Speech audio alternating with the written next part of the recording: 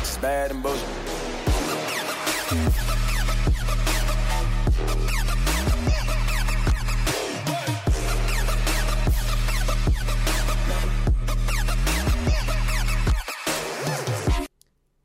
Welcome to the Bad and Bitchy podcast. I'm Erin.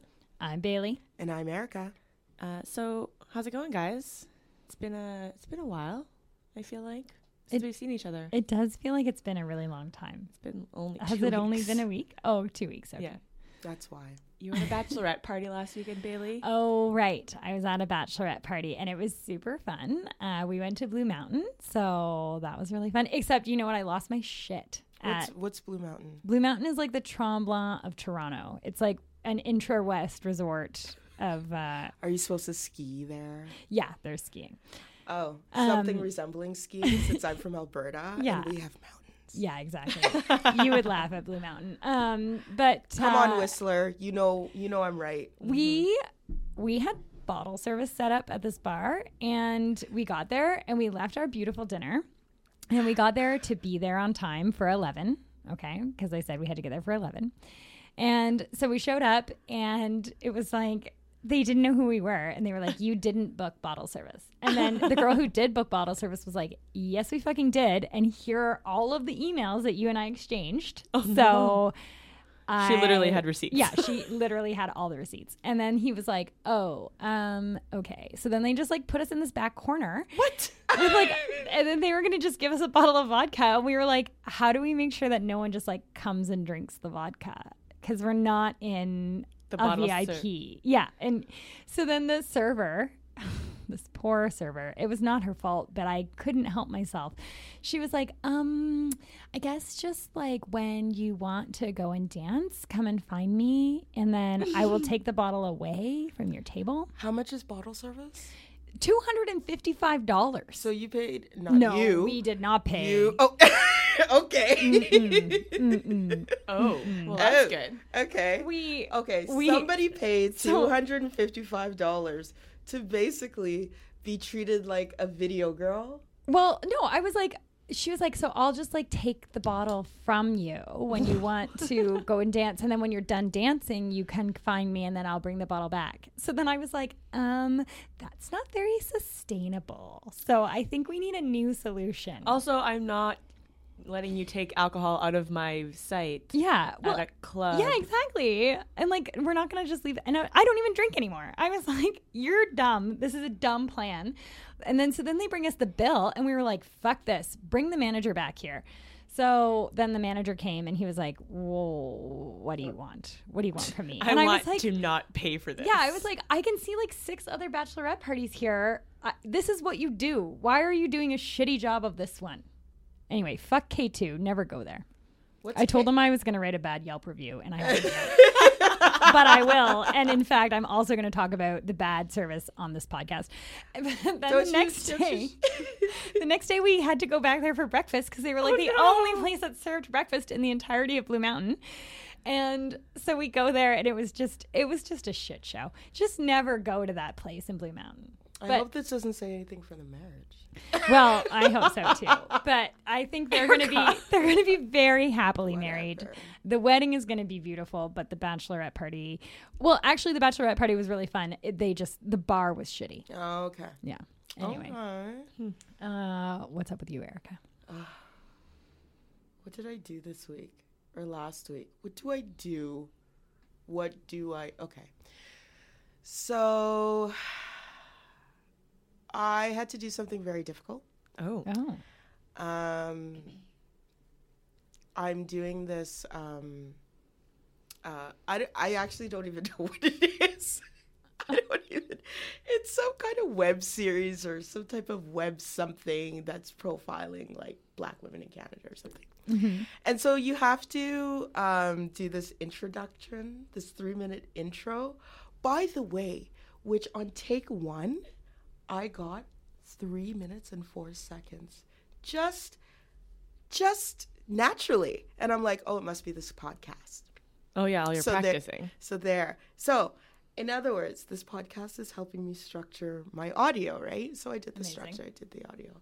So the person that I'm talking to asked me, well, what's your focus? What do you really like talk about on your podcast and so on and so forth? And at the time I didn't have one, except like, Black people and other people of color in Canada.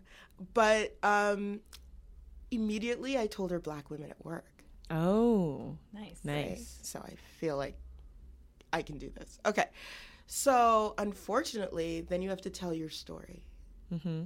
So I told my story of the difficulties I had working in the public service. Mm-hmm. And it was fine when I was doing it.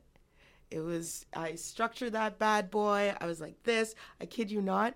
3 takes took me like 45 minutes to do the entire thing. I was like, I'm on point. Yes, I'm a star. Yes. Unfortunately, so this was at around 6 o'clock in the evening. By 10, I was crying. Whoa. Oh my God. You were there for 4 hours? No. It wasn't because I was there for 4 hours. It just hit me 4 hours later. Oh, yes. So, yeah, it was a really difficult emotional thing to do. Yeah. Mm-hmm. But I knew I had to do it because I knew that there are things about my experience about working in the public service that are honestly, let's just say if I were more litigious, it could probably go to trial. Yeah. But, Wow. or at least go to some type of human rights tribunal or something like that. But, did you call your mom after? yes. And I think they were out and I was like, really? Where are you going? Where are you? That happens to me all the time when I call my parents. I'm like, where are you? What are you doing? You have leave your no house. other job. Yeah, like you have time. But I did call an ex-coworker who went through the same thing and is now battling depression and like clinical depression and anxiety because of it and because of her experience. And so I called her and I was like crying on her phone. So yeah, I mean, all this to say that I think what people don't understand is that when you face consistent racism and sexism at work, because you have to be there, it destroys you. Mm-hmm. It can destroy you anyway. Mm-hmm. So I would never encourage anybody, which is funny because I read an article in the Ottawa Citizen about millennials working for the federal public service, and I was just like, well, what do you expect? Yeah. So I mean, all this to say that I'm glad that I got out before it became like a medical issue. Yeah. Mm-hmm. You know what I mean? And started affecting like And many sort of other many aspects other of life. aspects and stuff Totally. like that. And also, I would say that this push towards mental health really doesn't get to the people, especially management, who's responsible. Management's job is to ensure that the environment that you work in is conducive to doing your job. I don't know how parading like a Trump cutout around the office does that. Which is a real thing that happened. Which is a real thing that happened. That and the racist emails that were sent to me that were swept under the rug and that were not, they said they were investigating them. I doubt they ever did because that person got promoted. Yeah. And by the way, I have the receipts. Yeah. Because you the keep that receipts. shit. Oh, Well, yeah. also they're available for public record. Yeah. I know. Access to information. Exactly. So anybody wants to A-tip that shit, go ahead. Little tip. Just a little tip. Just a little tip. But all this to say that if you're suffering out there at work and you're being bullied, you're being harassed, it's racial, it's sexual, whatever, I hear you, I feel you, and I know how detrimental it can be. So this is my big thing now. Yeah. Because this is something we absolutely don't talk about. Yeah. Amazing. Aaron? No, that's great. Thanks for sharing, Erica. I don't really have anything to say. I got a massage this week. That's good. That's so nice. massage therapist was like, "Oh, like you're really tight through your ribs and everything." It was like, and your like diaphragm is really tight. But you're like super duper cyclist. Yeah. Sure, but also like, it's just been like, Are you stressed out? yeah, it was like stress and like emotional. Yeah. So it was like funny how like that. Your ribs. Yeah. Yeah. We all So hold now- stress in different areas, eh? Well, it depends on what kind of stress Yeah. it is too. Yeah. So she worked it out. I feel so much better. You feel like you can move your rib cage? I felt a little taller right after the treatment, Yeah. which I mean is saying a whole lot because I'm not that tall. I feel like you're louder in the mic for your diaphragm being more free. Yes. I feel like Free the diaphragm. Oh, okay. And I think we just got the title for this. So let's move on to this week's feminism. yeah. Bailey, I know you want to start with this one. Well, I just feel like Erica, since you do our Bachelorette recaps, this Bachelor in Paradise / Bachelor in Hell situation would be good to talk about. So essentially what's happened is this week they were recording Bachelor in Paradise, which is like the trashier spin-off of The Bachelor or Bachelorette. I didn't even know this existed. Oh, yeah. This is Where all the alumni get put on. yeah. So instead of An it being island. like one... It's an island of elves. Yeah, and it's an island of like also equal gender And they compete distribution. against each Oh, other. so I it's don't like know. part Survivor? It's part Survivor and part like, and then to like stay in the game or whatever, you have to like get someone of the opposite gender to like pick you for the next round. And if you don't get picked, you're voted off the island essentially. I have so many feelings about date. Oh my god. It's like a I really can't- bad. I can't wait for a dating episode, by the way, Yeah. because I have so many feelings and so many thoughts, Yes. Yes. which I posted on our Bad and Bitchy like Facebook page. Yeah. Yes. Yeah. So many. So anyway, and like it's just like it's basically like if spring break met like an all-inclusive resort with no food and only alcohol. And all these people who are attention whores. And all these people yes, definitely. No, wait. What do you mean no food? Well, like I mean they feed them, but it's like a booze-fueled like 4 weeks in quote-unquote paradise. Like, they seem to only drink, except for the last Bachelor in Paradise. There was a dude there who was like a bodybuilder or whatever, and he brought like 800 pounds of protein. Good for him. Oh, it was the dude. I can't remember Gains. his name now. He was the one who was like always eating meat during the Bachelorette. Gains. And he was just like always going around with like pepperoni sticks and stuff. It was Do you even really lift, funny. bro? Yeah. He was like that guy. Those And are then there the was, dudes who can't do cardio. Yes. Like and if there you was, like, if they have to run for 10 minutes, they die. Yeah, and there was like this bromance between him and this other dude, and they always pick like the villains to go on The Bachelor in Paradise. Like if you're like a normal human who gets picked like off The Bachelor or whatever, you won't get asked to do Bachelor in Paradise. It's like only the nutcases that go on The Bachelor in Paradise. Most dramatic, Rose the ceremony most yet. No, the most dramatic people, the most Oh, yeah. sexually liberated people. Yeah.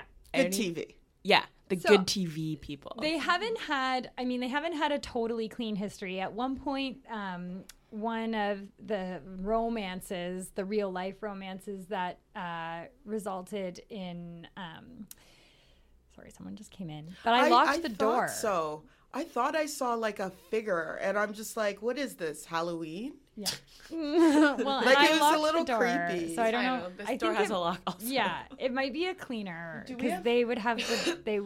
Do we have a knife or something in here? Now I feel like being We have strapped. a phone. Yeah, in these things. that phone doesn't work. We can throw it though. Oh my god, It's a weapon. this is literally a scary movie. It could be called like Podcast, and then we would just be like trapped in the podcast studio while a killer was trying to get us. Anyway, so I mean, all I really have to say is Bailey survives this whole thing. We don't. No, we don't. They're gonna kill us. They're gonna use me for comic relief. Yeah, They're going to that's true. use you to figure out the combination. Okay. And then we're both going to die. And then the white girl will survive. Yeah, of course. And I'll like stagger out with just my bra and all bloody. That's Yeah. right. Exactly. That's right. Anyway, so The Bachelor in Paradise has not had a totally clean history. There was a real life, quote unquote, romance that resulted. And then there was like domestic violence allegations that eventually came out of that. And so it's not perfect, but there's some flaws. Oops. There's some flaws in the formula. But now, this week, they were actually filming the next season of Bachelor in Paradise, but they had to stop filming, and they actually sent everyone home, which has never happened, to my knowledge, in the history of this show. Or the Bachelor franchise, I imagine. Yeah, exactly. They've kicked people off of the Bachelor franchise because it's been like, well, the guy that was eating all the meat, he got kicked out for being too violent. I kicked him off the show. And I was like, he's on roids. Like, it's not his fault. So this week, though, there's allegations of sexual misconduct between Corinne Olympios and Demario Jackson. So basically what happened is a producer was watching them. I think it escalated to oral sex or, non-consensual They had been in a hot tub and I presume drinking. Yes. And had been drinking probably all damn day. Exactly. And so finally a producer was watching it and became so uncomfortable that I don't know who was. But anyway, they cut the scene and like filed these sexual misconduct allegations with the workplace. Yeah, because she had to be carried off set. The Corinne Olympios. Yeah.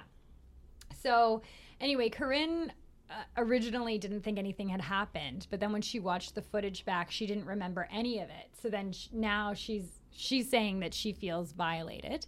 Demario Jackson, he's been fired from his job. He got fired this week because of these allegations. And so he's saying he's doing kind of that old dude trope of like, my name's getting dragged through the mud. I'm getting ruined. My reputation is ruined. And I guess we're going to watch, like, I think this is an interesting thing to talk about because it doesn't seem like anyone in the whole thing understands consent. And so to me, this is definitely like, I feel awful for this Corinne woman and I hope she's okay. But I think it's an interesting conversation about consent in drinking particularly. So I think these allegations came out on last Sunday evening. And I saw someone on my Facebook post some tweets by Reality Steve, who was like the one who was like predicting, quote unquote, predicting like years ago all of the like who would win like Survivor or whatever and like The Bachelor. Yeah. And he was like, oh, I'm hearing that like allegations of like sexual misconduct, and this person just like posted on Facebook, oh, I guess my favorite show is like going to be coming back. And I was like, that's your reaction? That's kind of jealous. Poor you? Yeah. Well, and Erica, Demario is on the season that you're reviewing, right? So what is your sense of this Demario? Wow. Demario got curved epically by Rachel in this season's Bachelorette. Okay, so I am live tweeting this season's Bachelorette every Monday night. Now, I can't apparently put my finger on whether or not it starts at 8 or 9, so thank you, Aaron. Aaron's like, are you tweeting? And I'm like, shit! That's hilarious. But all this, so Demario apparently had a girlfriend back home before he boarded on the plane. They that always was this have guy. A girlfriend back home. Like there is always a girlfriend back home. Yeah, who he walked out on his way to the show. So the guy is trash in general. Okay. Like, let's not. Oh, because he wanted his 15 minutes of fame. Right. Now, my question is, I will tell you my huge problem with this situation, and this is taking all of the sexual assault, misconduct, so-and-so issues into consideration. How does production have that much power that they don't even have to report this to the police? if she felt, and this is not, now I feel like I'm going to sound like one of those people. I feel like I'm going to sound like Blanchard. What's her name? Christy Blatchford. Oh, right. See, I don't even care enough to know I knew her who name. you meant. Yeah. So I apologize in advance because that's not what I'm saying. I'm not saying that it didn't take place. I'm not questioning. My question was, where was the protection? They have a fiduciary duty of some kind to those cast members, and they failed. Yeah. In my opinion, they should be charged. Well, yeah, I mean, I think that's an interesting question. Like, I know that both Jackson and Olympios have now gotten lawyers. Oh, I'm sure they so, and I don't know if Olympios is going to hold Jackson responsible for this, because apparently he was also drinking a lot. So, and like they created that. Yeah. And well, like they. Yeah. So like, they engineered this. This was bound to happen. Well, yeah. Well, yeah, and we'll get into that specifically in a minute. But yeah, like I'm just wondering, like, I don't know who. It doesn't seem like at this point she's feeling even all that violated by Jackson. She seems to be holding production responsible for this. I think the show is damn responsible ultimately. Oh, absolutely. And I think they should be sued. Yeah. Let's be honest. I think they should be charged criminally, and I think they should be sued. Because I'm sorry. I'm not saying, and I'm not going to put it all on the producer who thought, yes, she did the right thing in the sense that she went and reported it to somebody. Yeah. Or he. I don't know if it was You're right. I thought it said she. Okay. Maybe I think I read a story where it said she too. Yeah. But okay. what I've been reading, like, just well, it could today be is like it says the producer. Yeah. Okay. I like she did the right thing. Why were the police not called? Yeah. Because they're covering their asses. Well, I mean, it should be survivor led. So if she didn't want to involve the police, they shouldn't call the police. But she didn't know at the time, right? Yeah. She didn't know. Yeah. They knew, she didn't know. Mm-hmm. Mm-hmm. And my thing is, it's not their job to investigate. Yeah. It really isn't. It's a criminal. They're talking about criminal acts that they're investigating internally. Yeah. Like, what the hell is that? Yeah, it's not clear what they're investigating. I don't even know what they're investigating. They're investigating misconduct on the set. Yeah. But I don't know what that means. No. And charges still haven't been filed. I know they haven't. So, I mean, if she doesn't want to press charges, that's fine. And so she's probably could be waiting the results of but she whatever lawyered up. Yeah, but she could be waiting for the results of whatever investigation ABC's doing. Maybe she's going to sue the show but not press charges against Jackson. You know what I mean? Mm-hmm. But it does beg the question, how has this not happened before? Who says it hasn't? Well, I mean, yeah, it probably has. And actually, we're just in the time now where we hear everything, we read. Well, we don't even know if we hear everything. We think we hear everything. And watching the show, like, at least I'm thinking of one Bachelor season where this woman, I can't remember her name now, they had been drinking a lot. She brought him into the ocean, and there was all these conversations about whether they had sex in the ocean.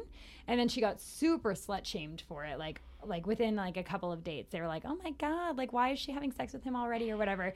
But because she can have sex with him whenever she goddamn well wants. Yeah, exactly. But it did make me wonder, like, they are drinking all day long, so like because they have nothing else to do. Yeah, exactly. Although I guess in Bachelor in Paradise they have like games. Right. But like when they go on the Bachelor season or the Bachelorette, like you're not allowed to have your phone, no books, like you're really sequestered. With like, these other horrible people. Yeah, and you have no access to the outside world. No. And they do a ton of testing. Like, to become a contestant on one of these shows, like, you have to do a full SWOT of, like, STI tests. You need to do psychological tests. I think they do background checks, like, you know, to well, I mean, they're obviously looking for something. They're looking for certain qualities that are going to make you good on TV, but also not, like, actually dangerous. Yes. Yeah. But so how do they orchestrate sex? So on these Vulture shows? has this really interesting story about how sex is orchestrated on reality TV, and the. Sorry, let me just interrupt. She says, in her statement, she said, that's Corinne, including hiring an attorney to obtain justice. Interesting. Well, that could be. It could still be suing the show. Justice is justice. Yeah. Yeah. So the writer has been a producer for reality shows for MTV, VH1, blah blah blah. So he says that when he has been a producer on reality shows, if they see people moving towards non-consensual events, they interject and they step in and or encourage other outside parties to step in who are on the show. Okay. And then capture that kind of fallout. I mean, essentially, they're creating more drama. So it's almost like a bystander intervention for reality shows. Yes. Okay. But at the same time, like The Bachelor and Bachelor in Paradise are predicated on this drunken hookup culture. I guess more Bachelor in Paradise than The Bachelor or Bachelorette. Mm-hmm. But the way they do is when they interview the candidates or the contestants, they're asking them and being like, oh, like which people are you attracted to? You know, who might you want to like date? Okay. And then they facilitate. And then they match them up a little bit and put them in situations in which they will have the opportunity to participate or engage with each other. Right. And so it's very likely that in this situation, he goes on to say that they said to Corinne, oh, you guys, it might be nice to see you guys together and like get to know each other better. And then to him, they could say, oh, well, she's really into you. So like you should make a move. Right. Like that. There was that fiction show Unreal that kind of like gave like a fictionalized version of the behind the scenes of like a fake Bachelor show or whatever. And that's what they were doing all the time. And they were like, and the producers who are facilitating these things are rewarded for the more drama that they create. Well, yeah. And so he actually writes, quote, the free flow of alcohol complicates the matter. With The Bachelor, they shamelessly encourage their cast to get drunk in order to calm nerves and erase inhibitions. And in Bachelor in Paradise, with an open bar and an atmosphere of adult spring break, it often functions as a fully documented drunken bender. But the same inebriation that helps romance blossom can also limit the possibility of consent, and this requires producers to walk a very fine line, knowing full well that their jobs require them to bring home the goods. Right. So in other words, we're looking at the Jersey Shore on better beaches. Mm-hmm. Yeah. Because Jersey Shore was all about drinking and hookup and... Yeah, or like MTV's, is it Yeah. Real Life or Yeah. Real Life? Real The world? Real World, yeah. The Real World. Yeah. I felt like the Real World had a little bit more, though. And Road Rules. Remember Road Rules? Oh, Yeah. I do remember. Remember Road when they Rules. had their Real World Road Rules? Yeah, Yeah. I do. Link up? It does. It like that is making me think of there is an op-ed in the New York Times this week that came out sort of as this was all happening, and it was that as viewers we have to recognize that we're also complicit in this because that is what you want to see on reality TV. Well, exactly to that point that I said when we first started, that girl on my Facebook who was like, oh, I can't believe my favorite show is going to be canceled. Yeah. Like, you are no better. Yeah. Yeah. You're encouraging this type of behavior. Yeah, exactly. So anyway, it'll be interesting to see how this comes out and the conversations that people are going to have about it. Like, I think we do need to talk about consent and drinking, especially when both parties are drinking and what that actually looks like. And then, of course, how do we create entertaining television without it being Dangerous. Yeah, exactly. And irresponsible. Exactly. We don't. What, you think we just don't do that? We don't do that, brand of though. television? We don't. Well, no, but how? But going do we? forward, how could you? Make it of some depth. Yeah, like actually, how do you build a future with someone? Like, how do you Have how do you a meaningful dating experience on? Like, yeah. Let's have some positive shit on television. You know man. what? Let's go to some depth. I feel like it would be great Everybody's if I could lost. be. I want to be the Bachelorette, but it would be like the real Bailey Bachelorette, and Oh, it would be gosh. like to like date me, like to pick to instead of like doing all this stupid fairy castle shit and roses on the bed, and I hate that shit.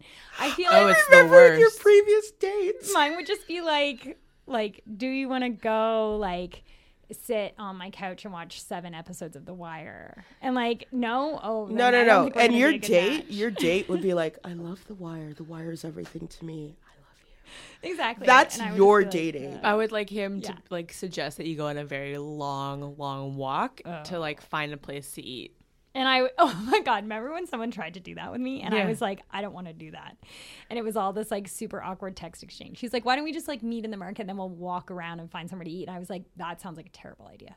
Why would you do that? That's just the dumbest idea. I was like, just pick a spot. Let me just break, okay? And just be like, okay, why would you do that stupid shit? Like, you don't come with a plan.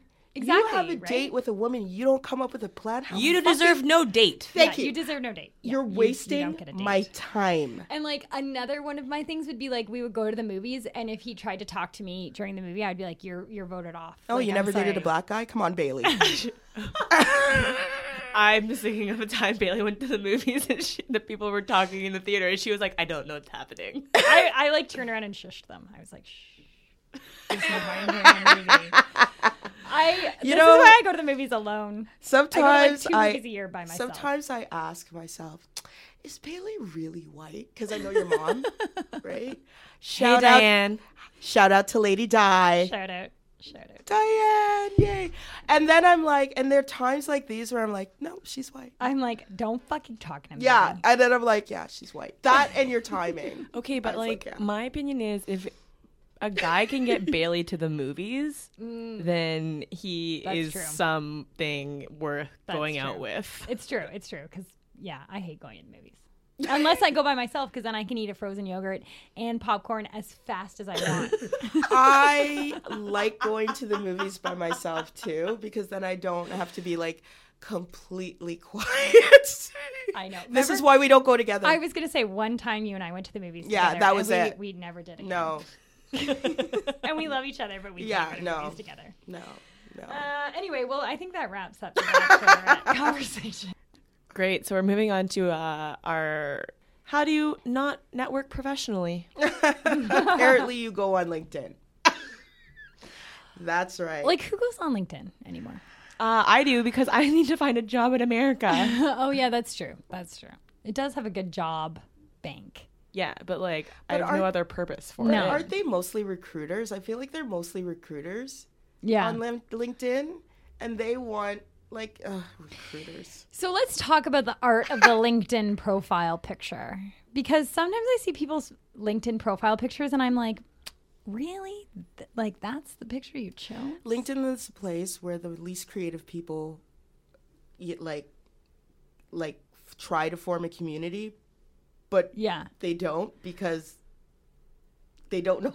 Yeah. Like, LinkedIn is the least social of all the social media networks. Yeah. And it's always so, like, awkward when you message people on LinkedIn. Oh, God, I know. And it's, like, it's honestly like being at work. Yeah, LinkedIn, when people, like, especially dudes message me on LinkedIn, dudes who like aren't just like my dad's random friends, which is fine, but pardon? like other like that's like you have to answer some questions. Well, like I've got my dad's friends on LinkedIn because I don't want them on anything else. My LinkedIn is clean. Okay, yeah. That makes sense. That makes sense. Okay, gotcha. Anyway, but like when dudes message me on LinkedIn, it makes me feel like it's the exact same as being at like a quote unquote networking event, but it's really just like a pickup place.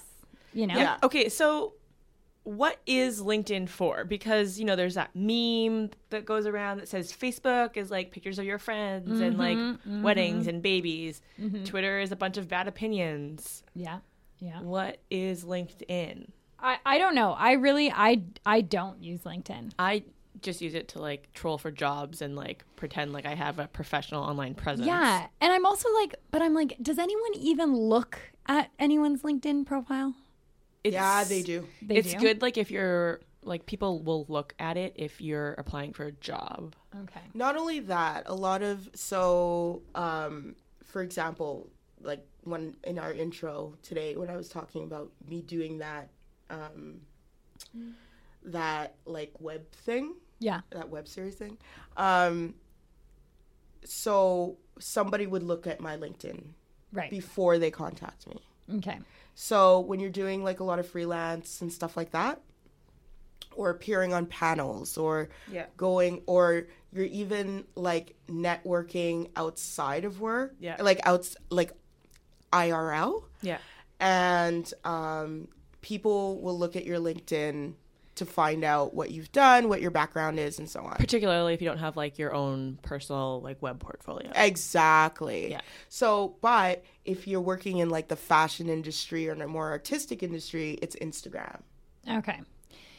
Well, and so this week... They're the new calling cards, the new business cards, basically. Right. This week, a Jane Doe filed a lawsuit because she had been harassed sexually on LinkedIn. And now they're saying that LinkedIn is now going to be an extension of the workplace.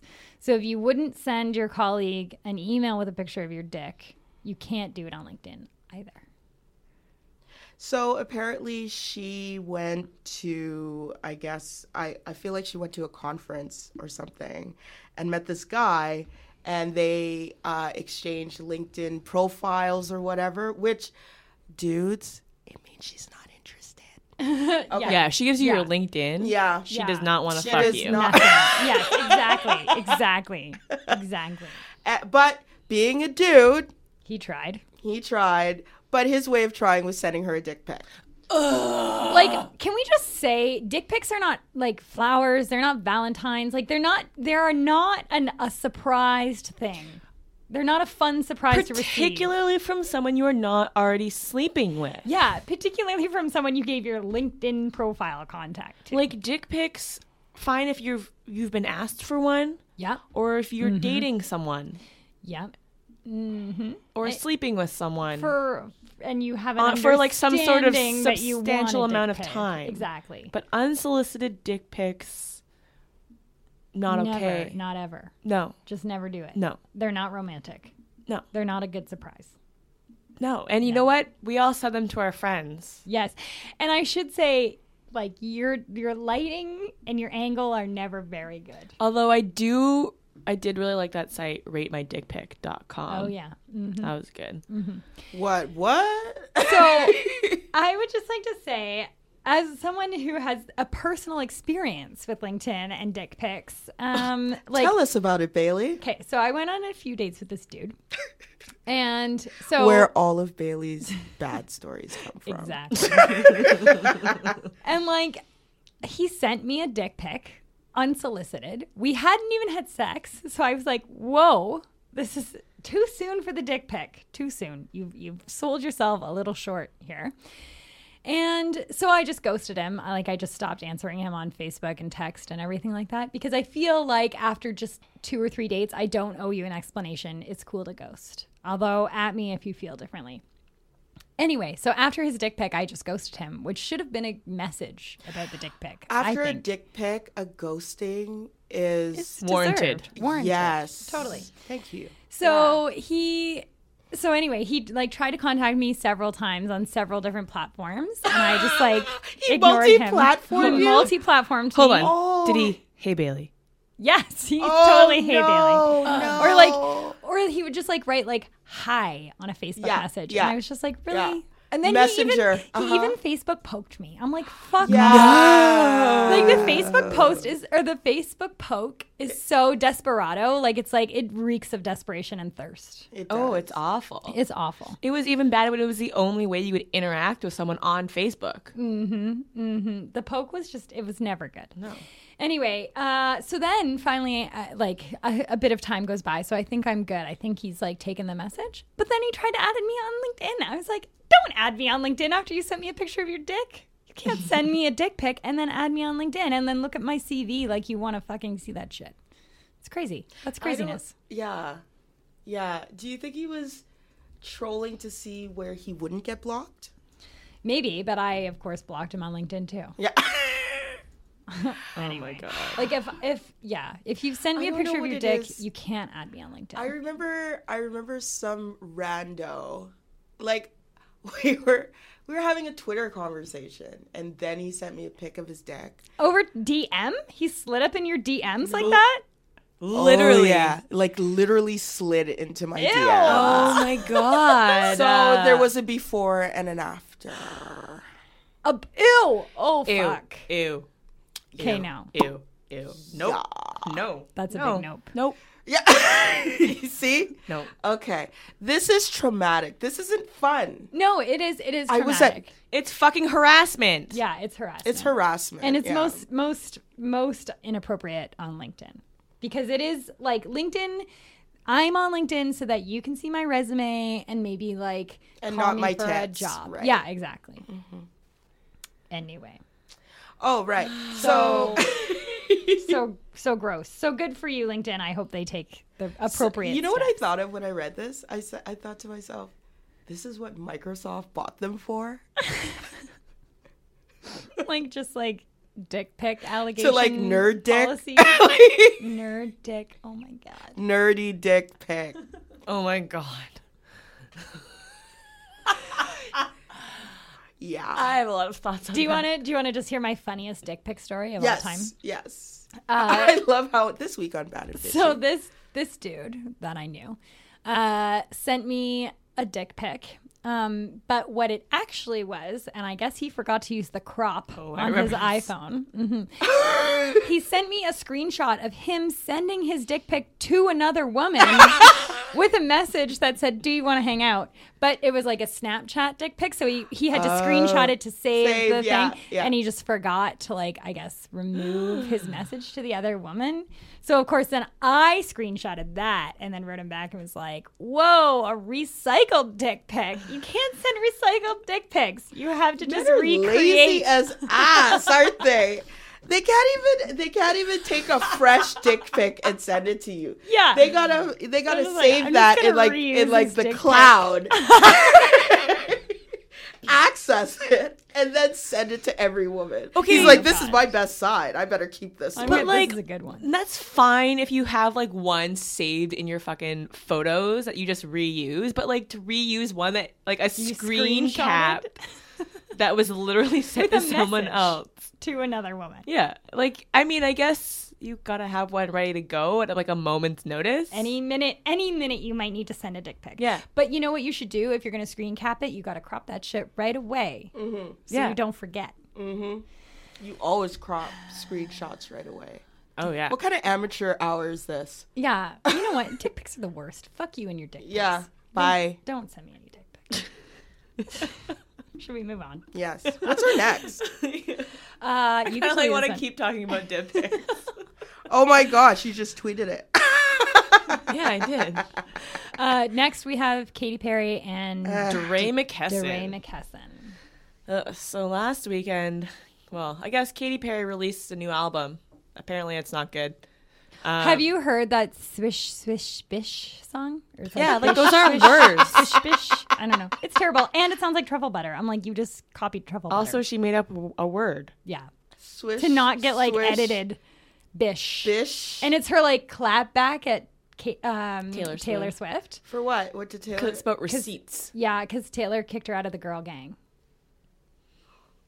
Yeah. Erica almost They had used a to heart be, attack. They used to She literally almost be best passed friends. out. They like both had pastor fathers, and they were like literally best friends. And then Tay Tay like kicked her out of her girl squad.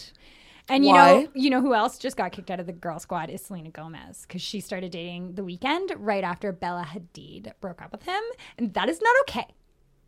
So I think Selena Gomez is like on the periphery though. okay, well She doesn't need them. she's in Tay Tay's bad books now, but she's fucking The Weeknd, so who fucking cares? That's what I say. Well, yeah, and like yeah. Anyway, so yeah, she made up the word bish, I guess, so that she doesn't get like edited on the radio. No, it's because it rhymes with swish. right. But like also, when was the last time somebody like you wanted to clap back at someone so you were like swish, swish, swish? Literally never. Like I don't even like. Is that a thing the kids are saying these I days? don't know. Is I that don't know. fun? I'm just. I swear. I'm just. Is that my? I think that's my phone.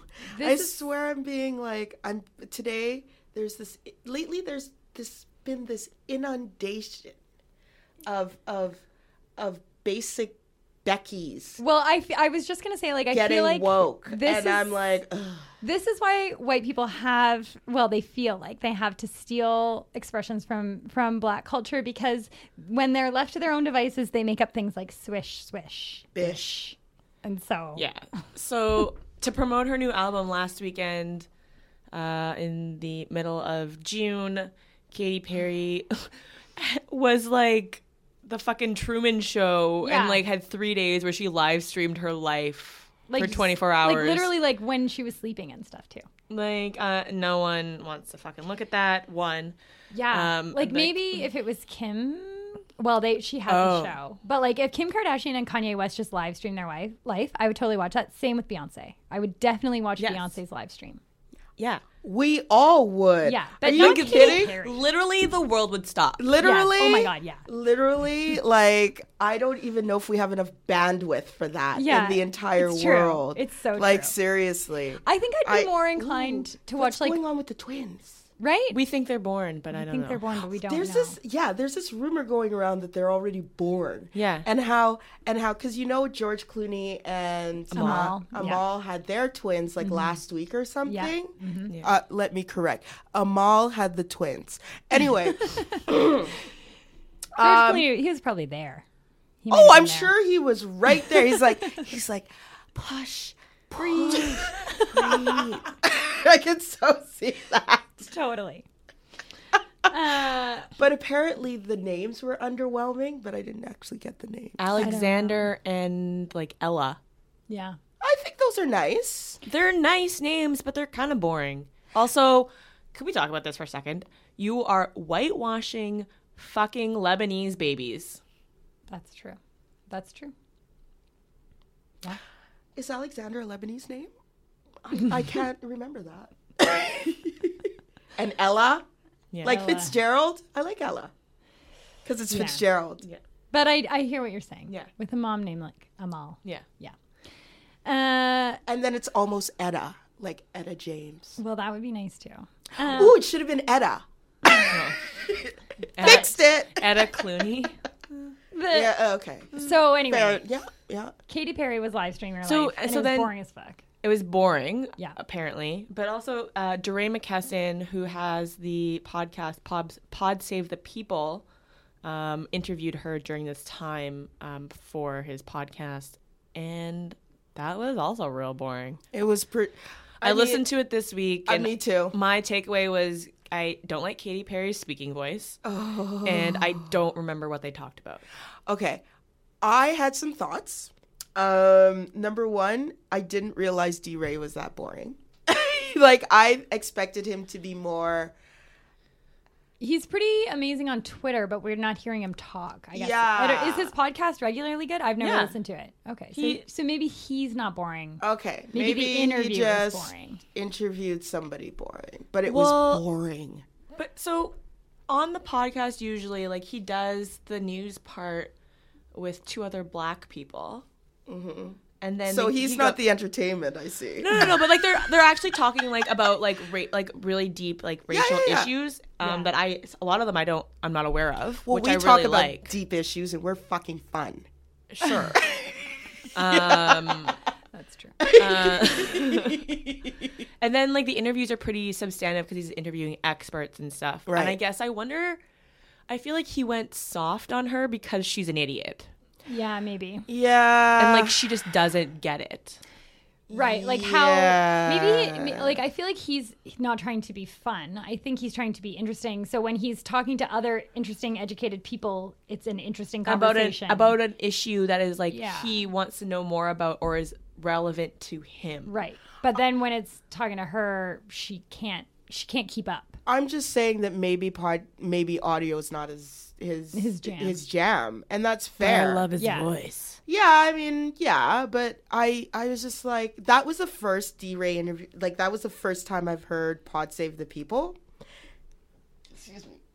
And I love it. I love that he's doing it because I can't think of many more people who could do something like that, which is why I was so disappointed when I heard the Katy Perry interview. Like, that chick is boring.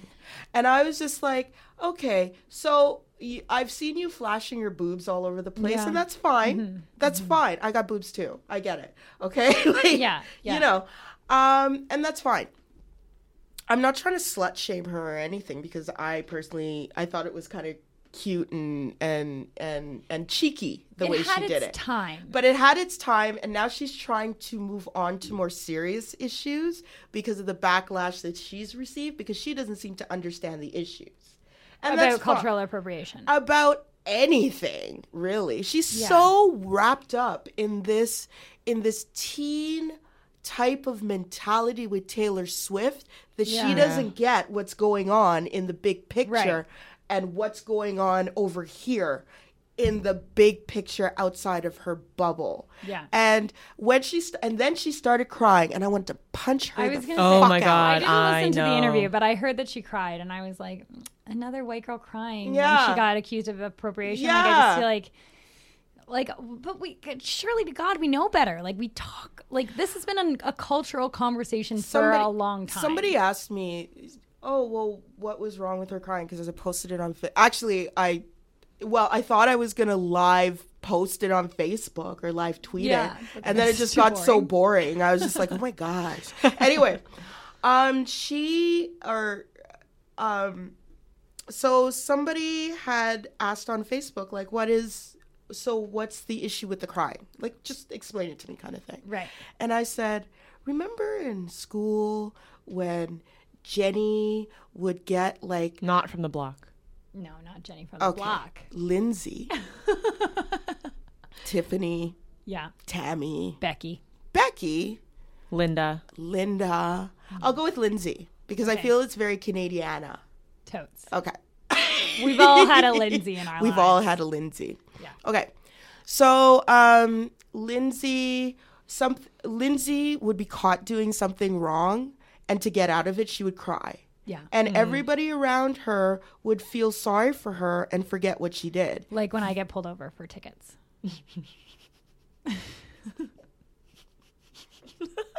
Huh. That's what I do. But now I can't ever get pulled over again because there goes that plan. That's okay. They won't listen. They're not going to listen to a feminist podcast. Okay. That's true. They're all wearing their blue bracelets. But I think you're right. Like, we learned this from a very young age. And as a white woman, no. It's worked well for White women have learned this. Exactly. And they've used this tactic against black women to show us as the aggressor, as the person who... All a white woman has to do is act scared. Yeah. And every white male within a certain vicinity and some men of color and will rush to her aid. That's all she has to do. Every white woman knows this. Yeah. And it's used as a manipulative tactic to push the blame onto somebody else. Yeah. And they learn it early. Super early. Like by 3, 4, 5, they're doing this, right? Yeah. And that's how children interpret those cues, those societal cues, that their Goldilocks are cute and that they can manipulate people's reactions to them through either beauty or through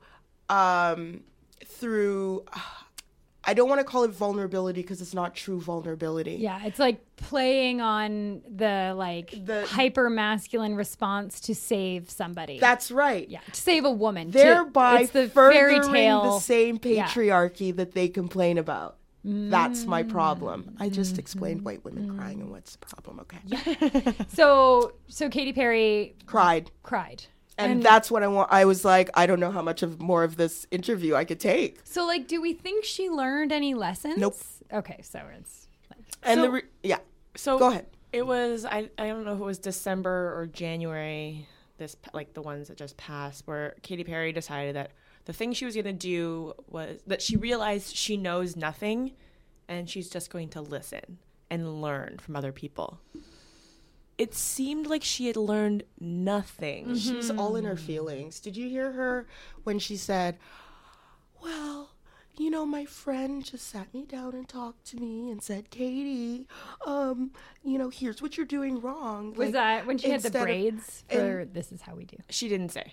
She didn't say. Okay. But she It said could have been Migos. It could have been the braids. I don't know. Yeah. And she said, like, when that happened, she said that she responds better when someone sits her down and calmly and nicely explains to her why her actions were wrong. Constructive and inappropriate criticism from love instead of clapping back. She's like, yes, I think she used that. Yeah. Oh my God. She was like, she's like, those aggressive clapbacks aren't helpful to me. And guess who the clapbacks are probably coming from? Black women.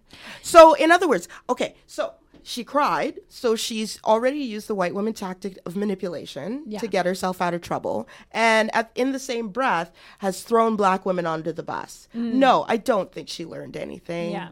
And you know, it's not our responsibility to hold her near our breasts, to have her suckle on our bosom like the mammy that we were. I'm actually pointing to my boob right now, and like Erin's like, oh, that's extra. It was extra. It was, you know, suckle. Anyway, it's not our job to mammy her. Yeah. And to think that that's what she requires for understanding is just peak white fragility and white feminism. I can't. Okay, go ahead. Well, I don't have anything to add. That just, I mean, that covers it for me. Yeah. The aggressive black women are coming to get her. Right. That's the point. Right. With your aggressive call outs. Yeah. Oh my God. It does. I mean, it does make me think of the conversation about calling out versus calling in. And like, you know, if we do want people to learn in these conversations, then how do we have those conversations? And like, I do see validity in the point that we should be constructive in our feedback. Sure, but that shouldn't be when the people only are learning. way. Yeah, and it doesn't necessarily have to be done with love. We can just call each other in by being like, yo, that's not cool. Yeah. You know. Yeah, I mean, and like she does several times in the interview acknowledge her privilege, which I appreciate, but I still don't think that she fully understands what that means. Yeah. I think, like I wrote a blog about this a couple of years ago because Chanel or somebody released this whole collection of, it might have been D Squared actually. Definitely wasn't Chanel. Yeah, they called it like the Squaw collection, and it was all basically appropriated indigenous stuff. And I was like, how true is it that we really don't know better anymore? And to what extent are we exploiting appropriation? Like, I feel like there is a part where you know that if you do something really appropriative, you're going to get called out on the internet, which is going to give you the publicity that you are desiring. So like when do we exploit appropriation? And how true is it that Katy Perry really just doesn't know? Like, have you been under a rock, Katy Perry, for like 2 to 5 years? Like, it feels like that's like, surely to God, you're aware. I don't know. Yeah. It's just more Becky feminism. Yeah. I had an interesting conversation with my friend's 16-year-old son. Shout out. And he's like, I had an argument with him actually, and which is true. I'm passionate. So he was talking about how he hates the way like feminism is now. And that it's really gotten, basically what he was talking about is that, yeah, every girl says they're a feminist, but they're really not, in the sense that the tenets that what they think feminism is beyond what we would deem as feminist. So it's, I wish I had more detail for you. Okay. I can only remember a certain amount. Have the conversation with him again. Yeah. And write it down. I will. And bring it back. Yeah. But it was interesting to me because it was high school. Yeah. And so all of these, they're going to grow. They're going to go out there and they're going to face a world that hopefully is better for them than it was for us. And so how do we keep the lights on is my question. Would be my question in feminism. Yeah. So Well, that's a good segue to the next This Week in Feminism, which is that the Washington Post wants to write for women. Yay. And so they came up with something called The Lily. Well, they brought back the Lily. Oh, sorry. They brought back The Lily. Which is a newspaper written by women for women, I imagine. Mm-hmm. At what time? Oh, I don't know. It's a historical paper, though. It goes back to the 19th century. Oh, okay. Yeah. So it's like a suffragette type publication. It was. Yeah, probably. Oh, okay. I guess so. The mission statement, though not explicitly stated in this mission statement, the sentiment was, "Sir, don't worry, ladies. There's something in the news for you this time, because ladies need different news than the men folk." So we had a good conversation about this in our little Facebook chat, which is how we come up with a lot of our content. But yeah, I mean, I was kind of like, I guess I'm kind of on the fence about it. Like, I think news written by women for women with a gender lens can be good. Yes. But you guys made a good point about it being like demeaning. No, it was more that, like, I think that what that mission statement and what the statement the editor put out was that it implied that it was separate. The news was separate, and it was treating women as, like, not being intellectual equals to men. But I think what it actually is what you said, Bailey. Mm-hmm. It is news about women written by women. But I don't think that was conveyed. Yeah. Yeah. Yeah. So you're telling me the Washington Post doesn't know how to convey its own publication? Like, yeah. Like, what the fuck is that? I would like to know who's writing the copy and the press releases. Men? Like, I mean, you know what I mean? I'm not saying that men can't write, but really? You're going to leave that? Like, I don't know. This is my problem with the whole thing.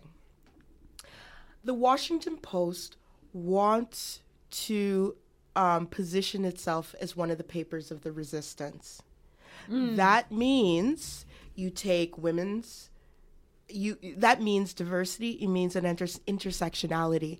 That if the resistance that you're trying to creates even more silos, then I'm kind of like, But then somebody's going to tell me, well, black people do it all the time. And this is the difference. Black people go over somewhere and we form our own shit because we're not being represented. Mm-hmm. We're not being formed by a corporate entity that has its own patriarchal problems. Well, and that's what Pepsi tried to do, that fucked it all up. Right. Yeah. You see what I'm saying? And so if the Washington Post wants to be serious about being the resistance, I want to see more women financial writers. I want to see more women foreign policy writers. I want to see more women business writers. Mm-hmm. Mm-hmm. I want to see women taken out of the cutesy wootsy frivolous stuff, and I want to see them write about sports. Now, there are a lot of women who write about sports. Okay. So, are there a lot though? Maybe I disproportionately follow a lot. You follow a lot because you're sports. Yeah. You know, it's your thing. So you're gonna like, and also to be fair, like they're mostly baseball writers. Like they're not very. I don't follow any. When's hockey the last writers time you saw a female football sports writer? No. Okay. So I'll say, I mean, I would say Katie Nolan, but she's not a writer. Yeah. I'm looking at the announcement by the Washington Post about the Lily. So they say, and I hate the name. I don't care how historical it is. Okay, so it says it was established in 1849, the original Lily. So they announced today the Lily, an experimental, visually driven product designed. Oh, Erin's this is making a face. Oh my gosh, she's more than making a face. This is extra. She's clutching. There was you better read the rest of that. Let her talk. So, experimental, visually driven product designed for millennial women. Oh God. That will boldly reimagine the Post's award-winning journalism for distributed platforms. The Lily will appear on Medium, Facebook, and Instagram to start. They'll have Wait a minute, no Twitter? Well, it has a Twitter. Okay. So why didn't they say? The first of its kind initiative for the Post, which pulls content together in a way we don't naturally do on our site. By launching under a different brand, we can give the Lily its own voice, more freely experiment with how we present Post journalism, and see if we can capture a new audience we wouldn't otherwise have, said Tracy Grant. And they do currently have open positions for a deputy editor, a video editor, a producer, and a designer. So if you want a job. Are they saying that women can't handle text? Are we fucking Donald Trump? Oh, that's what made you clutch extra. That, like, can we not have just words? Long form journalism. Yeah. What were you referring to specifically in the statement? I think it was when it visually said visually driven product. Oh. Again, why do they talk to us like this? Why are they infantilizing me by implying that I'm only going to read a fucking magazine? Also, Medium is a shitty platform, and their aggregate emails that they send you every day are garbage, and I never click any of the stories. Okay. So WordPress it is, everybody. It was started by the Twitter dude. One of the Twitter dudes. And I'm just like it's a very easy. It's really easy to like write on and like for that purposes, but like it doesn't curate things that I am interested in. Right. Right. Yeah, that's true. It doesn't. I don't know. I almost wonder if it's not just millennial women who want, like, I do want visually driven things, but I don't think it makes me a millennial woman. I think it makes me a millennial. But I want visually driven content for complex issues. Yeah. Because if you're explaining a complex situation like the Syrian war, or the Syrian conflict, like I know that the Washington Post had a huge story about that. It explained it with a whole bunch of graphics. Yeah. But for like something that's very complex, cool. Otherwise, like Vox is doing visual content. Well, and so is AJ Plus. Yeah, I think they're excellent at it, actually. Yeah, and I do want to read long form content. Like, of course I do. I want long form journalism. I think what the problem is that the default, the natural, like their mainstream is written for men, and that's where they think they need to branch off to make it different. I don't think they know what the hell their mainstream should be like. Like, I don't think they know. I think they obviously know who they attract, right? Mm-hmm. And I'm going to put a different spin on this too, because I'm experiencing the same realization with my social media business. And what it is that, okay, I'm going to tell you a little pro tip that I've realized. The powers that be that we're used to, and this will take into account the post media, the layoffs / slow disintegration the into nothingness, the state of post media, retail. Sears is the same way. Oh, yeah. You know, these industries are used to broadcasting taste. Yeah. These people are used to setting the agenda. When's the last time the Washington Post had to be reactionary? Yeah. Right? Yeah. So there's a book called End of Big by Nico Mele or Mele. Nico Mele. Mele, right. He talks about basically the breakdown of these industries that built up over the 20th century. Mm-hmm. And that's mainly the reason. They don't have the lock on distribution and communication anymore. Mm-hmm. So they're struggling. Mm-hmm. Make no mistake, all of those big industries, all of those big I don't care what industry it is, all of the big players they're struggling. Yeah. Mm-hmm. And for that reason.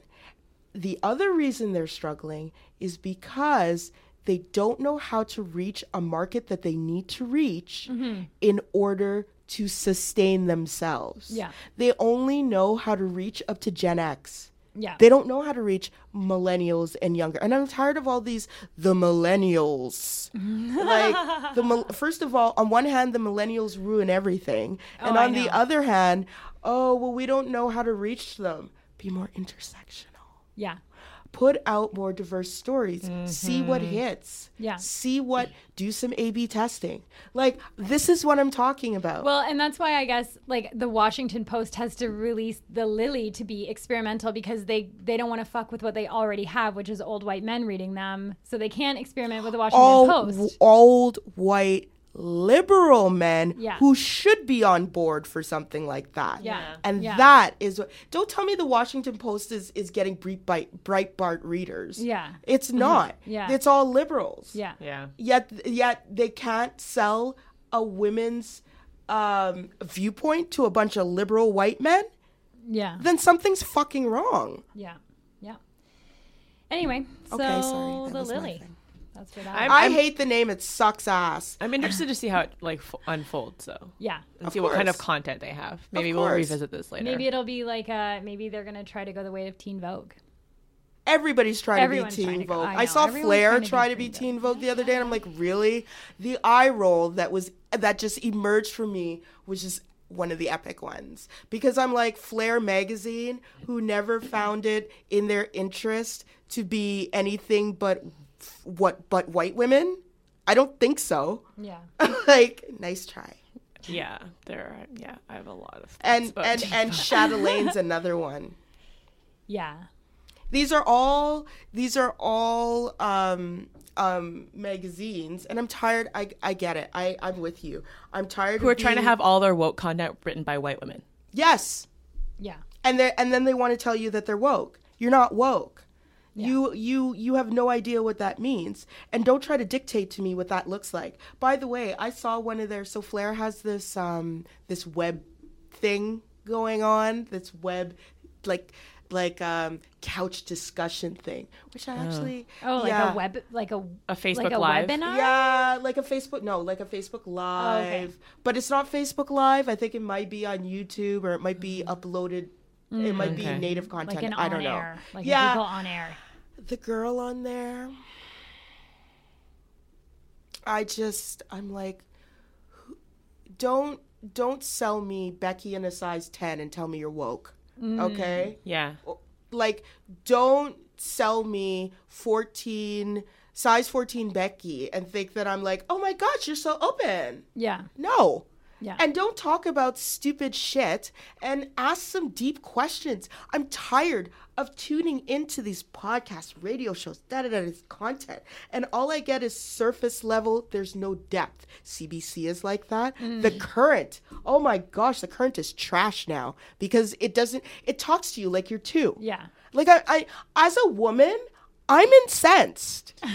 like, I'm like, You I'm are an educated incensed. I can woman. see. Yeah. So I know. I'm a fucking economist. Talk to me like you talk to those damn boys out there at the big people table, and don't put me at the kid table. Yeah. And I feel like the Lily is just putting women at the kids table. Yeah. Okay. There. I have a question about Flair, Chatelaine, Teen Vogue, but like not really, because like they are clearly geared towards teenagers. Is the content infantilizing because it's like 26-year-olds writing it and we're not 26? And so we're looking for a little bit more. I've seen excellent things from 'Cause, like, 20-something-year-olds. No, but like also, yeah, like, look sure. at Sachi, for example. Yeah. Like, she's still in her 20s. I'm like, wow. Sure, but like, is it because like there seems to be this gap between like 29 and 34-year-olds where I don't know where they do anything, where they're making content. Is that 29 to 34. I mean, Interesting. I think when you're creating mass content, like we are kind of like the reason we wanted to do this podcast is because we want something different. Like I think when we look at when you're marketing to mass, like women as you mass, go to the lowest common denominator? you have to go to the lowest common denominator, which is why like when Trudeau did his like women's fundraiser thing, it was like martinis and chocolate and yogurt. Yay. You're like, fuck off with your martinis and your Cosmos and your But fucking should chocolate. you be Skinny a- margaritas exactly. for everyone. Like there's so like what people like what marketers and content creators think women as a whole They're marketing to the want. Beckys. They're marketing to the Beckys because it's the majority out there, and that's Well, what sells content. But this is the problem, and this is why we keep getting these watered down bullshit stories is because I don't think that we have mass production anymore. I think everything's niche. Yeah. The New York Times is now niche. Yeah. It's not, we don't have, the Globe is no longer the paper of record for this country. Yeah. Right? Yeah. So I think in a way, everybody is niche. It's just pick your poison, right? Yeah. And when you can start a content-based website for like $100 exactly, a year. But that's what they don't understand. You can create niche content for everyone. That's right. Yeah. And that's what they don't understand, is that everything now is somewhat niche. Yeah. So for Chatelaine to use the lens of a 44-year-old comfortable white woman to talk about cultural appropriation, it just falls apart. Because that woman's basic as fuck. Yeah. Yeah. And she's probably like, I don't understand. I don't understand, but I talked to some women of color, so I just put their quotes in. Yes. Yeah. Yes. Anyway, well, yeah, it'll be interesting to see how it plays out. Yeah. The Lily. Yeah. I guess we'll see. Okay.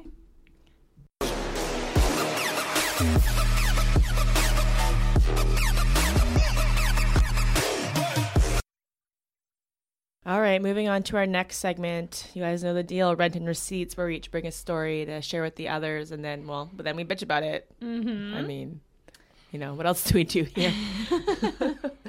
Bailey, do you want to get us started? Sure. So I've got something lighthearted this week, which is that the Bush is back. So do you guys follow Amber Rose on Instagram? No. Okay, well, she's amazing. And I followed her on Instagram. And earlier this week, she put up a picture of her like lounging on the stairs with her like full bush showing. And it was like, I was like, oh my God, I can't believe Instagram has allowed this. But of course, it got taken down within like 20 minutes. Damn. Not before everyone got a screenshot. And we'll put up the links where you can see the photo. Instagram and they're like Christian Science monitoring. Well, exactly, because like you couldn't see any like labia or anything. You could only see. It was her bush. only bush. It was only bush. Yeah, that you could see. So. Anyway, she clapped back. She was like, fuck Instagram with my fire ass feminist posts, like taking it down. I'm amazing, whatever. And I was like, yes, you are.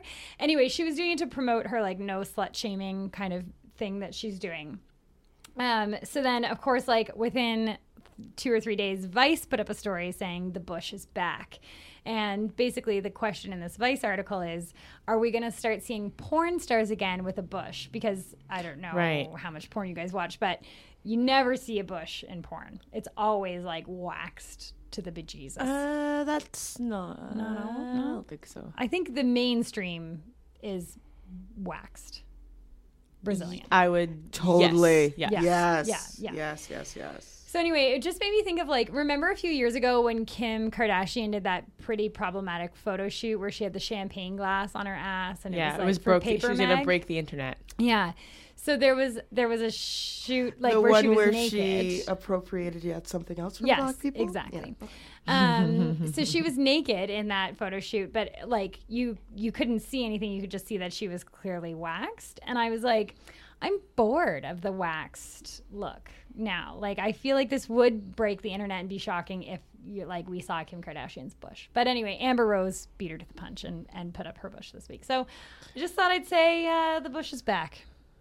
Great. I just, on one thing on that story, our favorite human ever, Piers Morgan, had lots to say.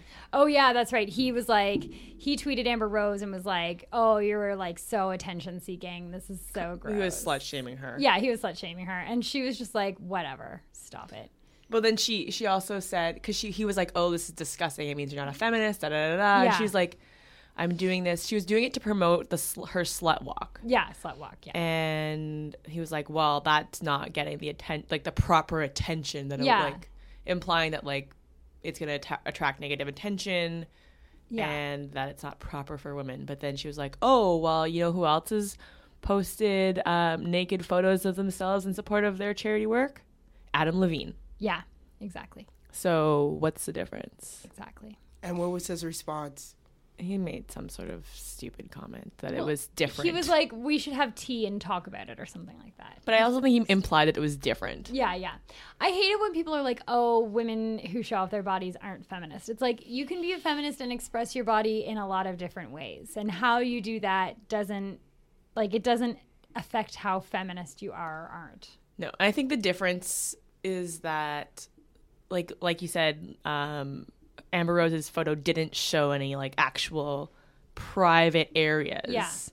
Yeah. You know, and I think the Adam Levine photo that they're referencing is basically him, and I think he was pretty waxed or shaved, and it was like right down to like where the start of his penis would have been. Yeah.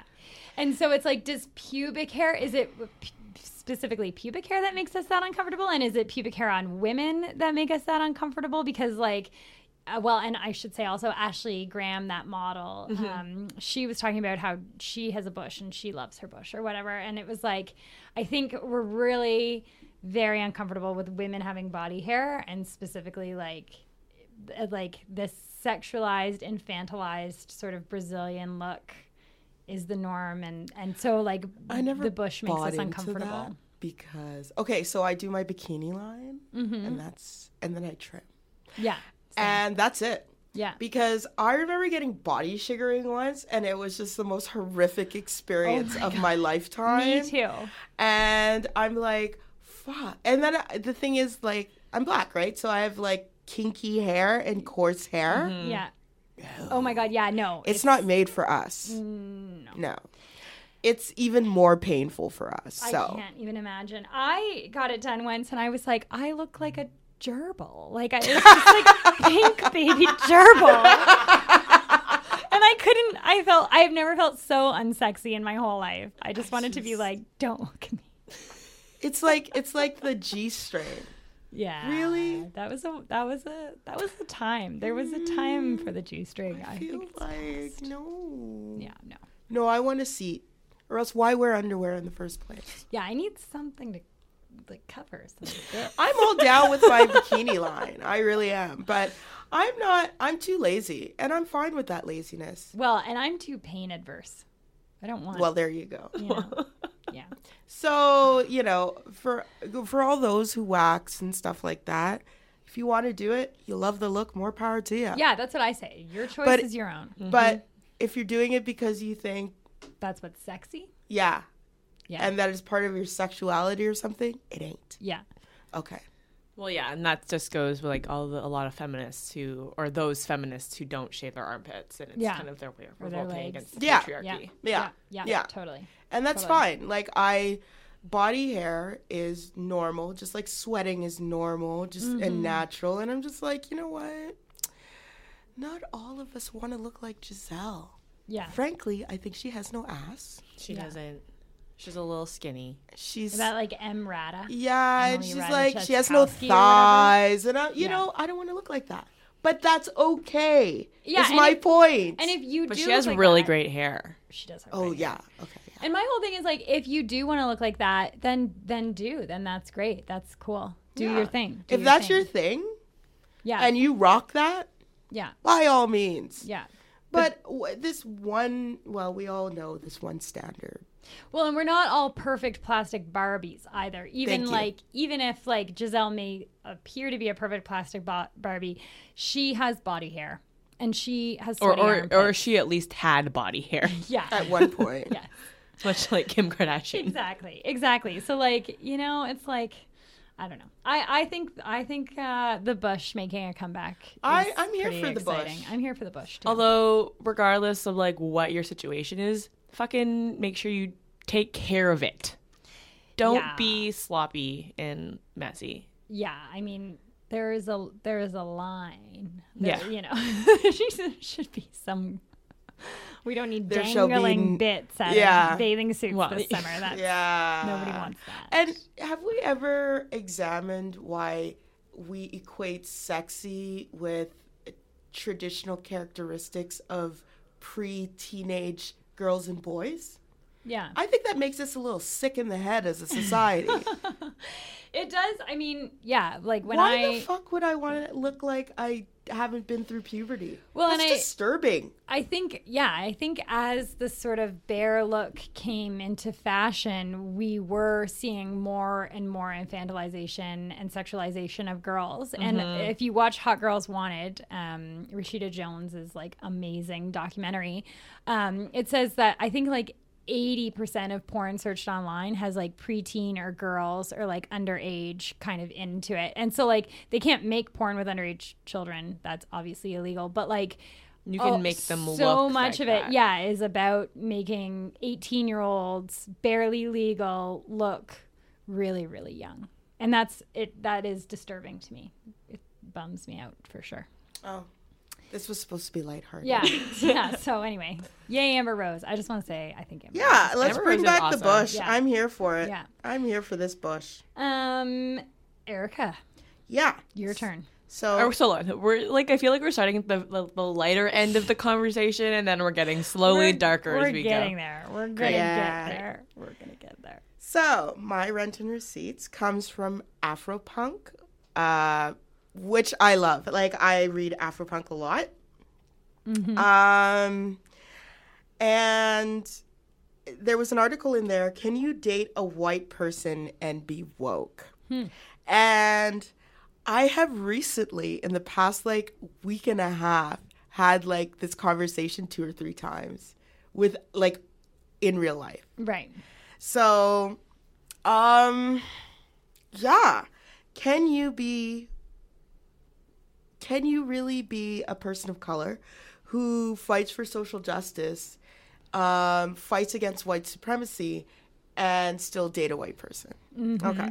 So, I guess it's important to go beyond deciding whether one can be woke and date a white person and begin asking instead about the whole host of behaviors surrounding your decision. So what I like about this article, and this is a great example of what I was exactly talking about. This is a type of article that I doubt I would see in a Lily.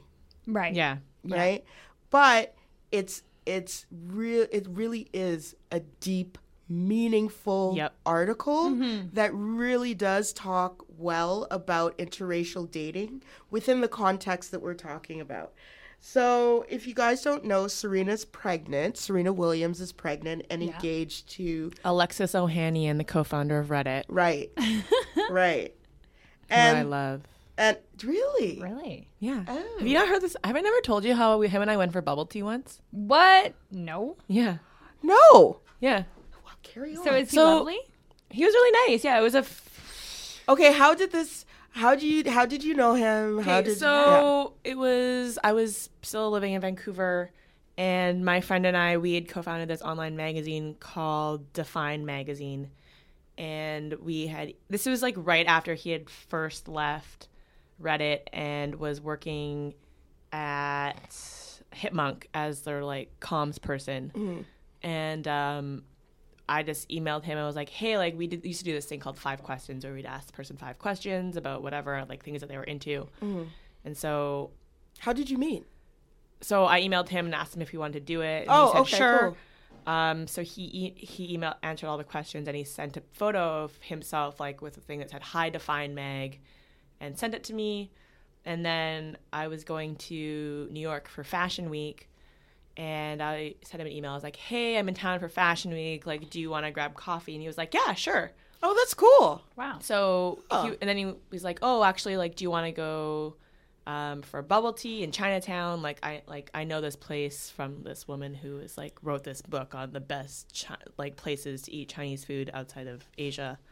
And so I said sure, and like we met on like this weird street corner in Chinatown in New York, and I was Canal like, Street, y'all. he was because he's like 6'7". Oh, really? Oh yeah. Oh, Yeah, he's super tall.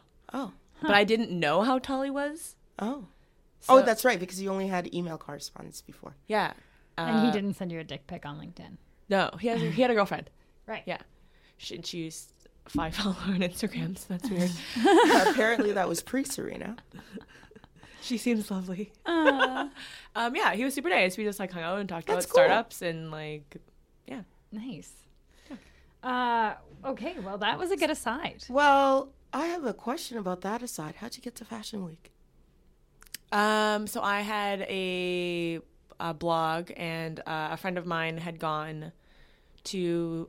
This was in September. I forget which year, and I want to say 2011, maybe September 2011. And so my friend had gone to the shows that previous February, and so she was like, "Oh, like I want to go again."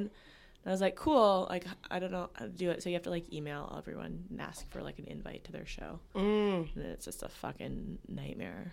Oh, Yeah. So Well- I went for 3 seasons, and well, it's just you like a got lot the of- tail end because now it's gone to shit. Oh yeah. Yeah. Okay. Yeah.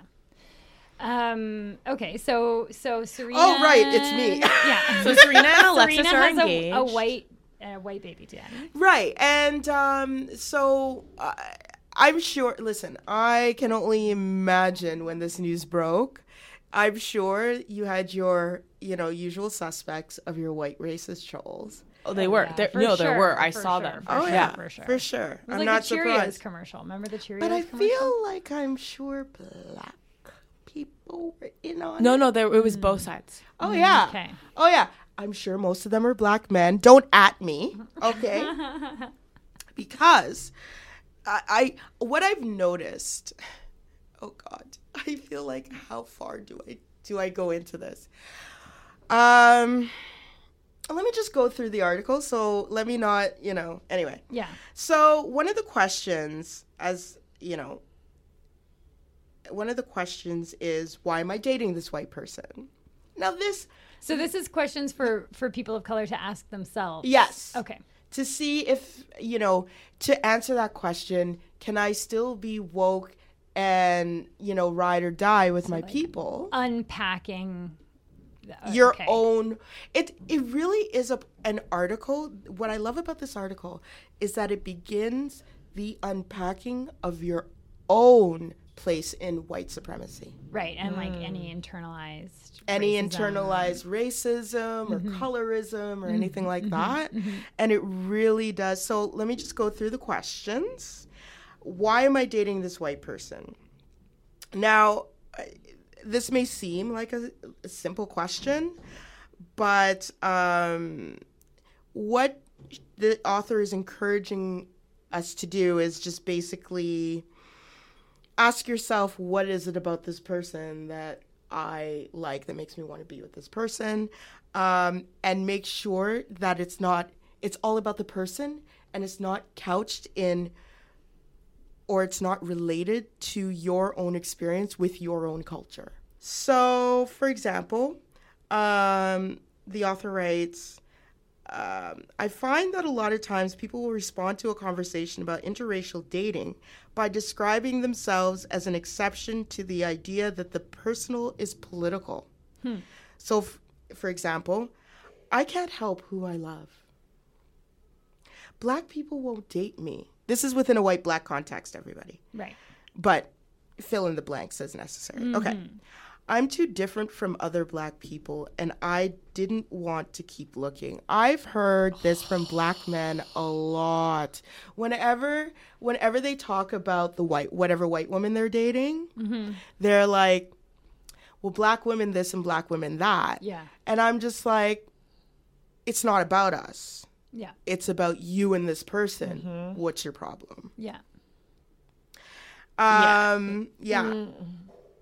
Sorry, ahead. my response to that is like, okay, like that's your response for why you're saying that that's why you're dating them, but really, like, have you examined why they're dating you? Ooh. Yeah, I was gonna say that too. Like, as a white woman who has dated men of color, like, there is a lot to make. Like, I have had to make sure that I'm not fetishizing the black male body, right? And like really thinking about that and looking at it constructively and like all those different nuances. Yeah, because like Khloe Kardashian only dates black men. Yeah, exactly. You know, I've met women who only date black men, and they're Yeah, like, "Oh, these daddies, they're so hot." Shut up. That's awful and Fucking weird.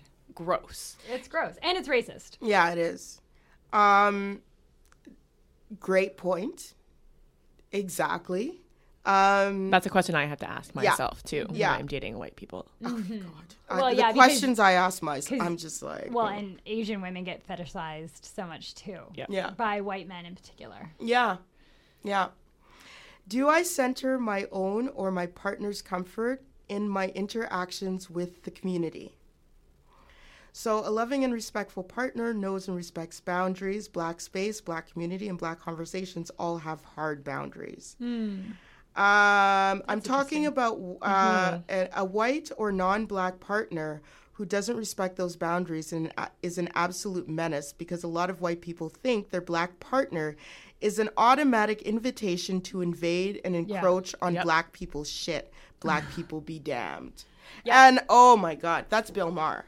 He got comfortable. What did Ice Cube say? Ice Cube said something like that. He said, did you see the clip of Ice Cube? No. Talking about Bill. Yeah, because you're like, I don't want to deal. I get it. I get it.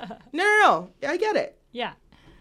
I haven't watched that episode either, but Ice Cube basically was he threw some shade. Well, He basically said, like, he didn't say this to Bill, but basically what he said was, y'all get your black friends, you date a couple black women, and you think all of a sudden you get it and you're down. And basically those people feel too comfortable. And when people feel too comfortable and put up their feet in your house, metaphorically, then the N-word starts slipping out. Yeah. Well, which is what happened. That does make me think of the Kardashians just like exploiting and ripping off black culture and black designers, and like like they're all only dating black men except for Kourtney, I guess. It seems like, because I think Kendall's dating A$AP Rocky and Kylie's got her Tyga drama. No, I think the drama. Yeah. Well, who's she supposed to be dating now? I don't know. Oh, there's someone. Oh. Anyway, I just feel like I'm like, Kim's got Kanye and Khloe apparently only dates black men. Like, I just feel like it seems like, they think they can like be part of it or something, because like half their family now is and because of that, they think they can rip off black designers. And at the end of the day, black people get thrown under the bus somehow, some way. Well, and black women in that case, and black especially. women in particular.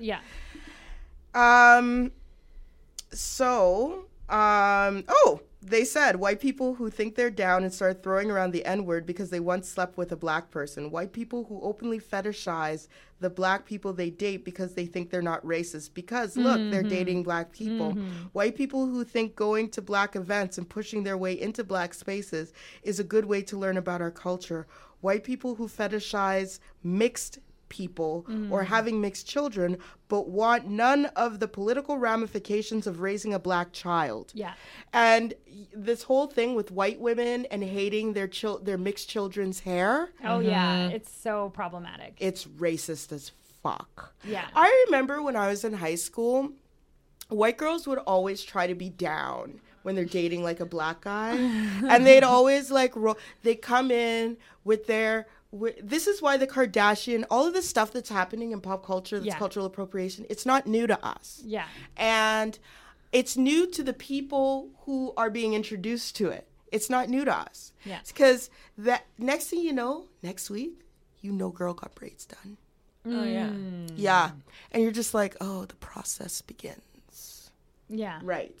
Next thing you know, bing, bang, boom, somebody gets their ass kicked. Why? Because Chica, oops, N-word, bam. Yeah.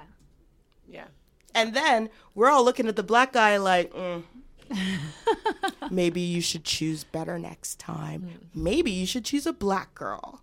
And that's why there's... This is making me think of, like, remember, so Save the Last Dance. I recently oh my gosh, this is so Save the Last Dance. And, like, I recently rewatched Save the Last Dance. Did you see Kerry Washington in it? I did. Oh, okay. I did. Okay. But I was like, oh my God, this movie was like, I could tell it was trying to be woke for, like, the new millennium or whatever, like the early 2000s. But, like, it had some really problematic things in it, like when Kerry Washington was like, well, he is one of the good black men. So, like, you know, you're a white woman taking one of the good black men. Oh, I remember that line. Yeah, and then Julia I Stiles. could have written that line. Julia Stiles is just like, I know the pearl clutching, Yeah. and we're all like, yeah, this is totally normal. like, just like some weird like white saviorism in it. Anyway, but yeah, so that's what this is making me think of. And the Save third, Last Dance.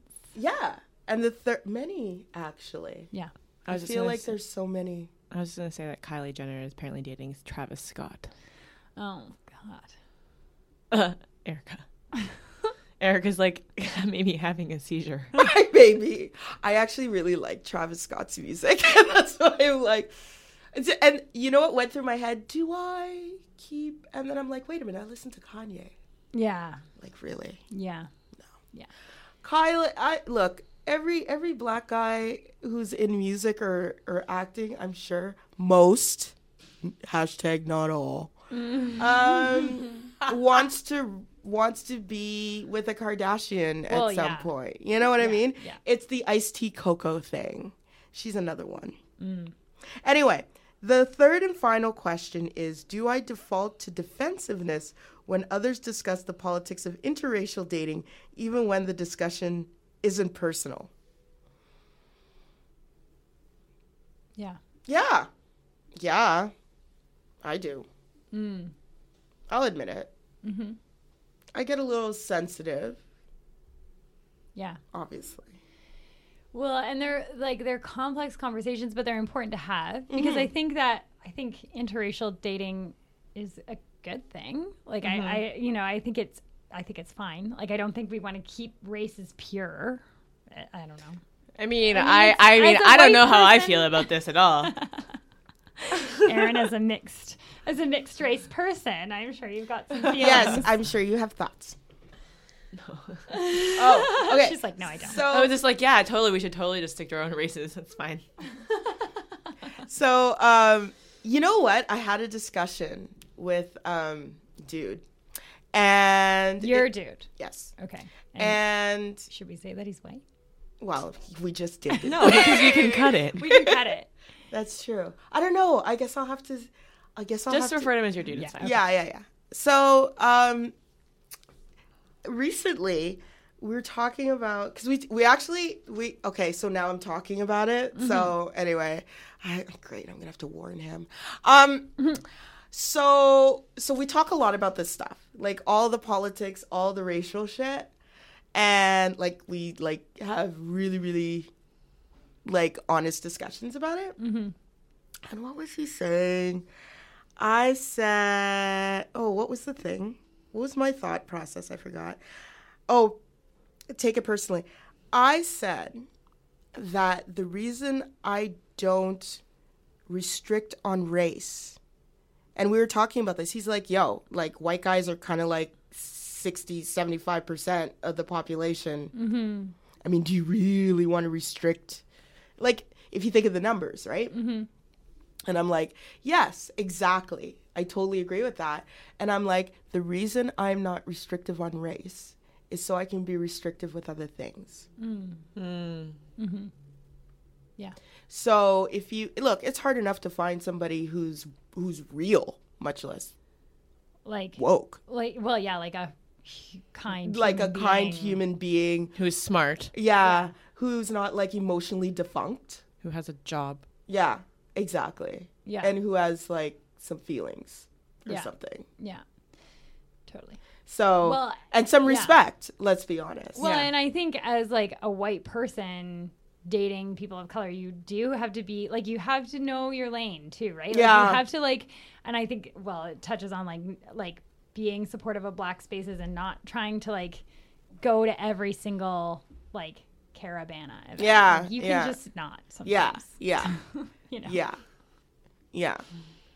Although I'm sure there will be plenty of white women. The thing about it is, where's the black space in Canada?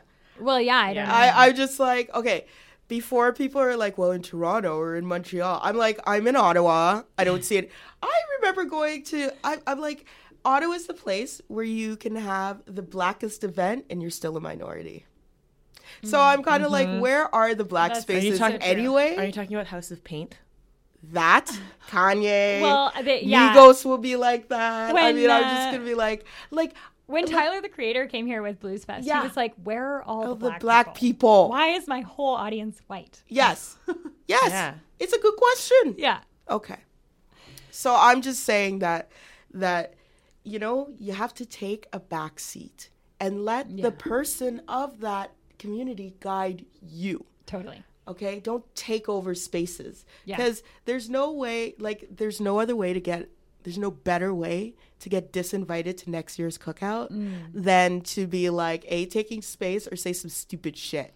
Well, yeah, and then Yeah. it puts like the person of color in awkward position reflects because poorly like on me. it reflects Yeah. poorly on you, but then like also you like can't bring your partner around particular Yeah. groups of friends. Yeah, Yeah, and or that's particular just a event. strain That's in the general. not white. Yeah, that's the not woke like white person. Yeah. Like, fuck that person. They can't come next time. Yeah, exactly. You're like, who did you bring that was so off brand? Oh, You know what I mean? And then people start. Black people will pull you aside and be like, "Look, I'm not trying to get in your business or anything, but but no more of that. you know how white people, they'll like stay silent and smile through it. Yeah, and Black- they're like, sure, he can come to the next. party. Yeah, but bring they him to don't the really barbecue, mean but then it. they're all like, Yeah, fuck not that black guy. people. Or either that, or he won't get a plate, or she won't get a plate. That's shade. That means you're disinvited. You don't get a take-home plate. Damn. Oh, Oh. a take-home plate. Okay. Yeah, no, not like- I one. was like, oh, they're not gonna feed you. That's No, gonna be- no. We're not. No. We know not the a importance take-home of food. We would never do Yeah. that. But the take-home plate, if you don't get one, just remember. Yeah, no. That's what happens to you when you shush people in the movie theater. You don't get a take-home plate. So I have a question. Are you allowed to say no to the take-home plate, like you don't want it? No. Okay. I don't care if you have to Noted. I don't care if you have to feed the dog with it, okay? Okay. Just don't tell anybody that you fed the dog the take-home plate. It's like a thing. Like, you can't. Okay. You can't. You gotta take the Don't take-home do it. Okay. There's I'm your saving, PSA. I'm saving lives. White people all over are like, oh, thank God. Write Don't- that down. That and don't bring potato salad. Okay. Oh. Potato salad is. It's bland. Yeah. Who makes good potato salad? Oh, I know my boyfriend. Oh, Yeah. really? I actually don't really like potato salad because like I Yeah. don't like cold potatoes. Yeah. But he made potato salad once and I ate some. And it was like, I was like, okay, fine. But it was only the one time. Did you put like sriracha or hot sauce or something No, I on didn't. it? No. Oh, wow. He put a lot of dill in it. oh, Tricky. with the egg and the and Tricky the mayo and motherfucker with oh, the look dill. at that. Paul with the dill. Yeah. Paul, we're looking forward to your dill. Okay. Let's talk about Bill Cosby. Because I could, yeah. Yeah, so my retro receipts is that the Bill Cosby trial ended today in a mistrial. Just So, some bullshit. yeah, so after a week of deliberations, the trial ended with a mistrial with the jury deadlocked for a month of the week. On Thursday, the jury actually told the judge that they were deadlocked, but the judge tried to get them to continue deliberations to try to get to a verdict. The defense, their argument throughout the trial was that the relationship between the defendant and Cosby was consensual and romantic, which makes you want to vomit in my mouth. And then following the mistrial announcement, Cosby's publicist said, oh, he's got his power back, Oh my God, that's a gross thing to say. which is the worst. Yeah. And a quote from Vox is that, quote, his defense team appears to have successfully created reasonable doubt for at least one juror, enough reasonable doubt to deadlock the jury. And it did so by repeating the myths of rape culture, that women routinely lie about sexual assault for fame and money, that if you talk to your rapist after he attacks you, as the defendant did before reporting her experience to law enforcement, that means you wanted it, and that if you visit a man's home, you are asking for it. Yeah. So, also, I think that, like, what this trial shows is that trials that include celebrities, particularly of the magnitude of Bill Cosby, are so difficult when you have a jury. Yeah. Because you can't. It's so difficult to find impartial people who don't know the person, who aren't familiar with the details. Dad. The lovable dad, at least in this case. Yeah, and who aren't aware of some of the specifics of the trial going into it. Yeah. And so, you also think that, this is a celebrity. Like, obviously, they couldn't possibly be lying. Yeah. And they think about, like, the fame and fortune thing. Like, how could a normal person not want to sleep with a celebrity? Exactly. And that's also, I think, how sports stars get away with this all the time, too, is because it's like, well, he was a football player as if you didn't want to fuck him. Like, well, no, I didn't. Well, and the really fucked up thing is that, like, the defense team had one witness testify just for 6 minutes before they rested their case. That's ridiculous. That's it. That's crazy. Which is insane. Yep. So this, like, I just don't know what to do. So I think they're going to try to have a retrial to retry it. Mm-hmm. That would be the dumbest thing. I don't think it's going to go anywhere. Really? Yeah, I really don't. I think, and not to say, like, again, only because the jury pool is getting smaller. Where are you going to find impartial jurors? Yeah. I'm not even saying, because remember, now we've crossed over from Hannibal Buress, like, accusations to, like, this story has been going on for years, right?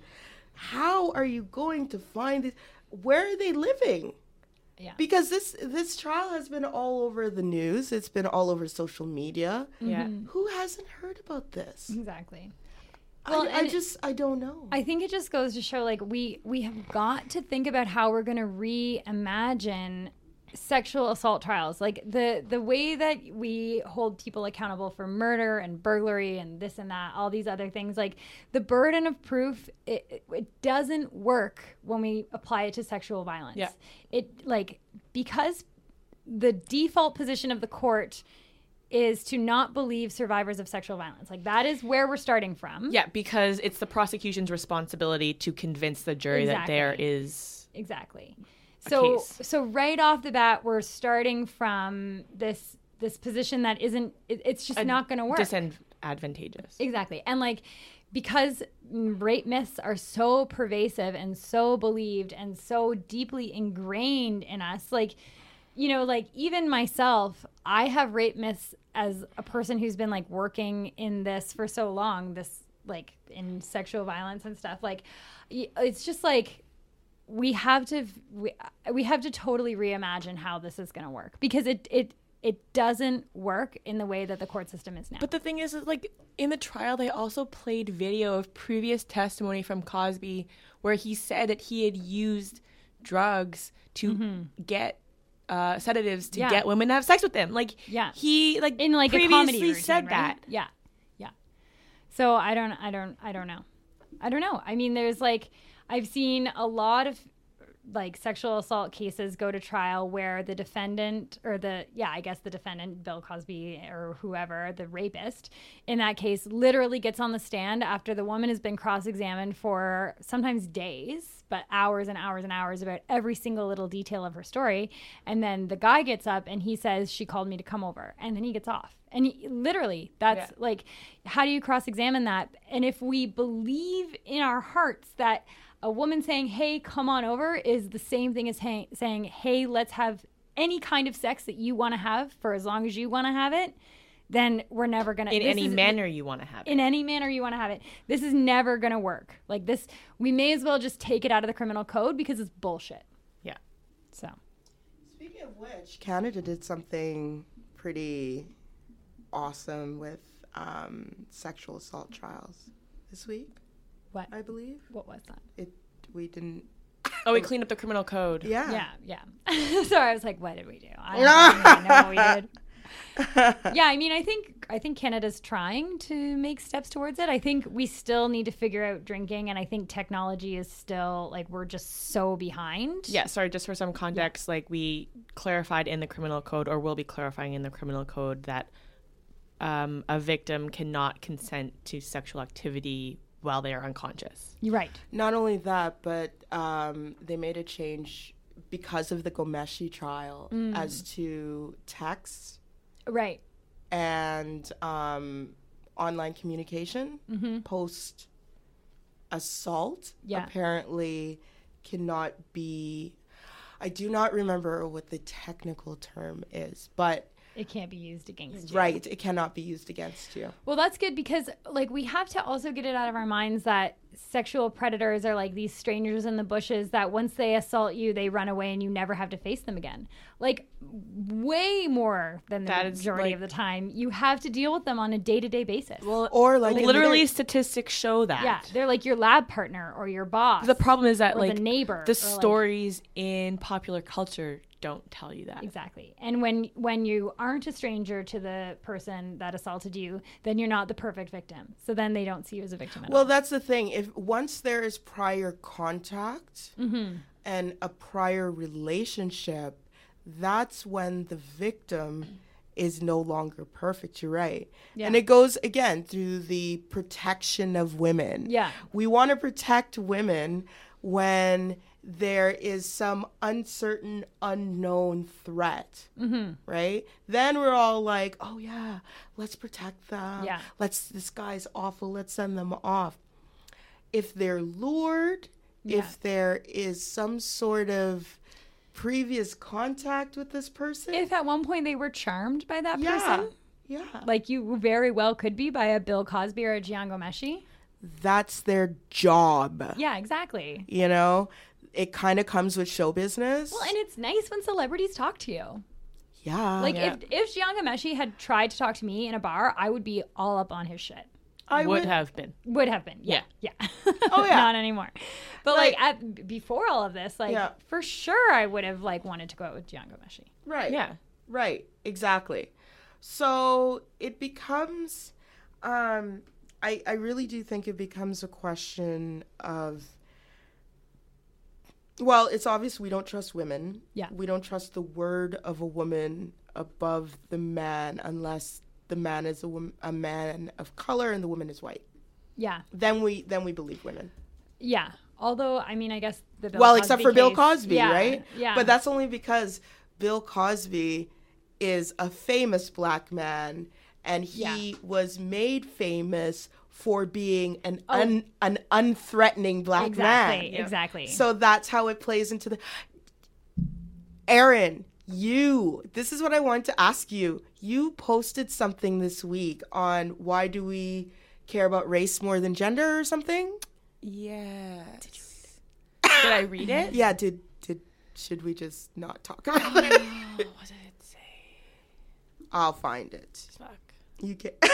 But I thought that was a good way to clear up that question, is that it's not that we care about race more than gender. I think that's a misnomer that a lot of white feminists like to put out there. I think that the attention to race is greater because it's been more vocal because black men have been getting killed. Rest in peace, Philando Castile. Okay? And the fact that we don't see the same reciprocity when it comes to race from those who fight gender is also part of it too. But I just think that in the last few years, black people have been better at organizing. Yeah. Period. That's why. Yeah.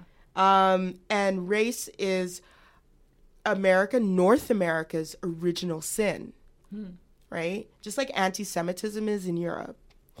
And so yes, we do have, it's all the same system.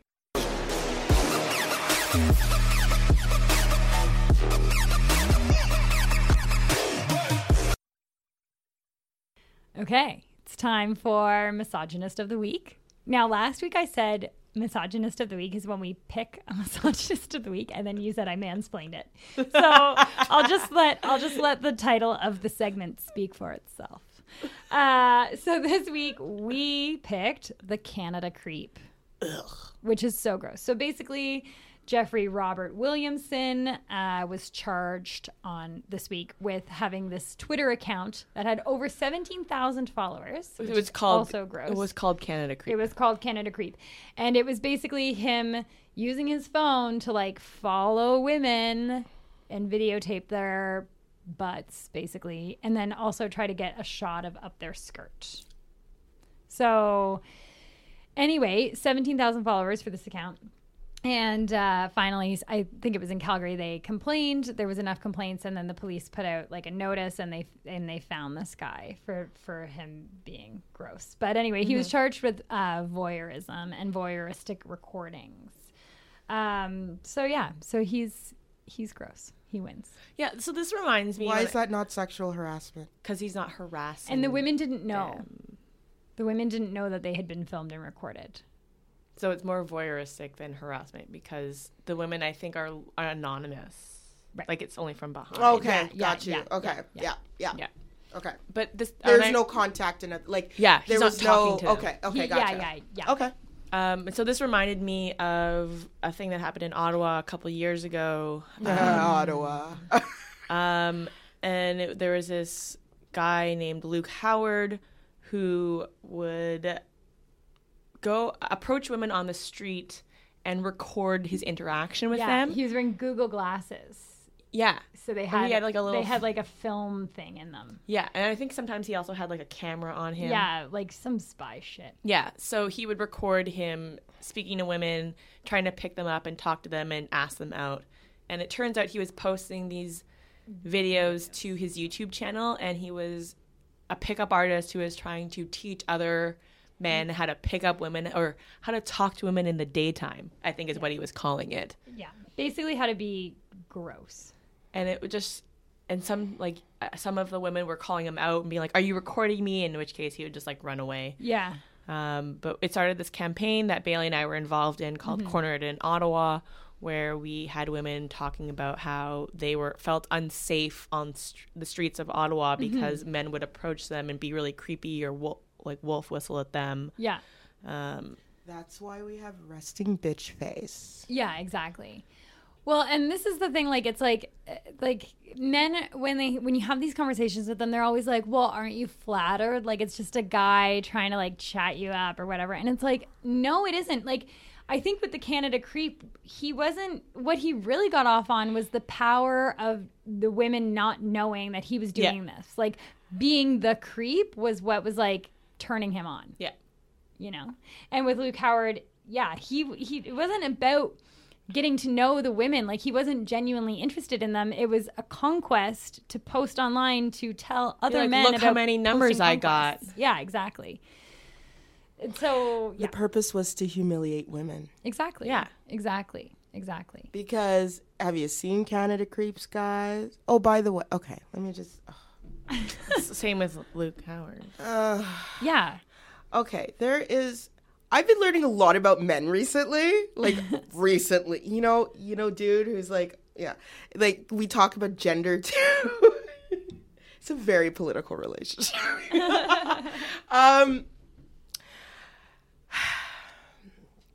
So, there are these... Okay, so there are men who are the resume guys. They're good looking. They have this job and that career. I like how it's like just a job. Like no, I'm like one job. No, I'm even like just a no. job They have to have a career. Right. Okay. Like a lawyer. Like yes. Okay. And they have to be able to provide on paper a certain lifestyle, right? That's part of it, of them being the resume guy. Right. And then they, I don't know, have to come from the right family, have the right influence, yada, yada, yada, yada, yada, yada. These aren't necessarily the guys that we're talking about who are voyeurs. It just seems to me like they're a bunch of dudes who, like, never got the girl they liked or something, and they're now bitter and want to humiliate women and bring them down to size. You know, it's like the kid in, what was the shooting in California like 3 years ago? Like somebody didn't fuck him and all of a sudden it's a problem for society. Yeah. I feel like these guys are like the same ilk. Well, that's kind of like what the pickup artists do. It's a lot of Yeah. them who are socially awkward and not comfortable in social situations and don't know how to talk to women. So why is that anybody's fault but their own? Well, yeah. Yeah. I mean, I think I should say, like, those resume guys can be misogynists too. Oh, no. Just like, I'm not saying that the resume guy, what I'm saying is a good guy. No. I'm saying that it's this a prototype. subset. Yeah. There's a prototype of that guy who gets all the women. Well, and I think right? they And then make there's it, this, oh, shit. they want to make it everyone Sorry. else's problem because, oh, okay. I apparently have equipment problems and now I'm good. Okay. They want to make it everyone else's problem because they have this sense of entitlement. So Right. because they deserve women, No. they It's not that they deserve women. There's a special type of woman that they deserve the woman that they think they want or whatever. Exactly. And then so when Yeah. she rejects them, it becomes society's problem Yeah. because they get so angry at society. Well, and The Cut had this article that Aaron, you were talking about today about how most mass murderers also have domestic violence histories. Ooh, And you know what else? They also have they can also have a history of hurting animals. Yeah. But yes, I retweeted. And it's just this Yeah. this sense of entitlement, Mhm. you know. And it's like, if I can't get the woman that I think I deserve, then I've been wrong. I've been wronged, not just by her, but by everybody. And so all women are whores who need to just be treated like conquests to get by a pickup artist. Precisely exactly what I'm saying. Yeah. Exactly. It's just that the resume guys do it differently. Yeah, totally. Yeah. They have the same entitlement. And probably the same just are- conquest Yes, nature. yes. They're just more socially apt. That's Yeah, right. So they don't need to watch YouTube tutorials on how to pick up women. Because, well, the point of the pickup artist is they're selling game.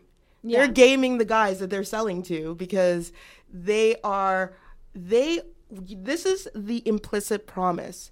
I'm going to take you, beta male, and I'm going to make you an alpha. Yeah, exactly. I'm going to take you, socially awkward male, and I'm going to make you into a resume guy. Yeah. And that is what, so that entitlement will be fulfilled. That's what they're selling. Yeah, exactly. Well, and then when it's not, these men feel like Wronged. And of course, if you're the person providing the service, you could always say, "Well, she's a bitch." Well, What do you exactly. expect? But the thing is, like, like, if you're a man and you're listening to this and you're gonna go to a pickup artist, which I doubt that is not our target market. You are probably not listening to this, but like, women can tell when you're not being real. So if you're like going through steps that you learned from a YouTube tutorial, I'm gonna see through that pretty fucking quickly. I will qualify that and say women who are worth your time can see through that. That's right. Ooh, Okay. look at you. Because obviously there are women who fall for this shit all the time. Look, Right. there's stupid Have you bitches seen everywhere. those women on The Bachelorette? Yes. The Bachelor? Yeah. Or whatever. Well, and Those- there are also women who will give it the time of day, not because they're falling for it, but because they want to be nice. Because we're told our Yeah. whole lives we have to Right? be nice, right? Fuck politeness. Exactly. So, like, if a dude is going to talk to me at the bus stop, like, depending on how many people are around, depending on how safe I feel, depending on, how friendly I feel that day, I might give him the time of day because, fuck, I just want to be, like, nice or whatever. Like, I don't want to be, like, don't talk to me. Although sometimes I do that too. But you know what I mean? Like, I just feel like then, like, that doesn't mean that I actually want to talk to you. It just means that I'm in a situation where I feel uncomfortable enough that I have to, like, smile. So my purpose in apparently life or something is to take that act and turn it into, well, I just feel like it today because I like your pants. Yeah. That's it. Yeah. Or I don't feel like it today because I don't. Yeah, exactly. I don't need You to give know? you a reason. I don't Yeah, need yeah. I don't need to qualify that to you because you are not entitled to my time. Yeah. This is what I hate about women paying for dates. It sets up an entitlement for men that are already entitled. Yeah. Really? Yeah. Okay. And I've had this argument. Don't pretend like this is my first time thinking about it because I've had this argument about women paying for dates. And I will say this. My time's valuable. you're not entitled to it. Therefore, I'm not going to pay if you ask me out. Yeah. Yep. Okay. Totally. Also, a lot of women will tell me, but I think I owe him something. Really? You owe him shit Yeah. all. Well, and that's what sets them up for the entitlement if they pay for the date, right? Is they're like, well, I took you to the keg. Yeah. Like, hashtag Yeah. never I'm take sorry. me to the keg. But Also, if you take me to the keg, we're never going out again. Yeah, because exactly. you're basic AF. Yeah, exactly. And Yeah. on top of yeah. that, I'm elitist. Fuck off. yes. Because it's the keg. It's like getting coffee. Oh gosh, I'm going to Come at me for the keg. I was about to denigrate a national identity and I stopped myself, so I'm proud. Okay. I'm proud. But yeah, like this is my idea. Like I feel like, okay, you pay for something for me. I don't owe you anything. What's this quid pro quo? What's this keeping score in dating? Like I don't understand. Yeah, I don't understand that either. Like I don't get it. And it's that idea of this quid pro quo in our society too that contributes to that, right? Yeah. Because no, you want to go out with me? No. Well, and as we date along, if I ask you to do something with me that I really want to do, I'm happy to pay for that date eventually. But I've I'm asked you for happy- your time. Okay, You know. if we're in a relationship, then I'm not going to be tight-fisted about it. Like I'm not. Yeah. Sure. Like Yeah, yeah, I have gone Dutch. Yeah. You know, on like but I'm already dating like committed relationship with this person. Then okay, Yeah. then that's just give and take, right? Yeah. In a relationship. Yeah, then you're Sure. just not being like a. But this a idea, leech. right? So, but this idea that women go out and you don't know this guy from a hole in the wall, but he owes you something because he paid for coffee Yeah. or he paid for an expensive dinner. Yeah. No, Fuck that. no, shit. fuck Also, that. I don't agree on going for meals with a stranger as like a first date. I only just don't agree with it because it's too much fucking work. I can see that. Yeah. If it's lunch, I will do a lunch date because it's a confined period of time. Yeah. You've Same got with the brunch. hour. Yeah. Dinner, Yeah. no. My first date No, monologue no. is only good for 2 beers, and then that's it. That's all Drinks I can is do. good too. Drinks is fine, Yeah. but like, yeah, no, dinner as a first date with a stranger is too much work. Well, I took a chance because I actually didn't like him. Well, on that On note, that note, guys, this has been fun as always. I actually, you know what?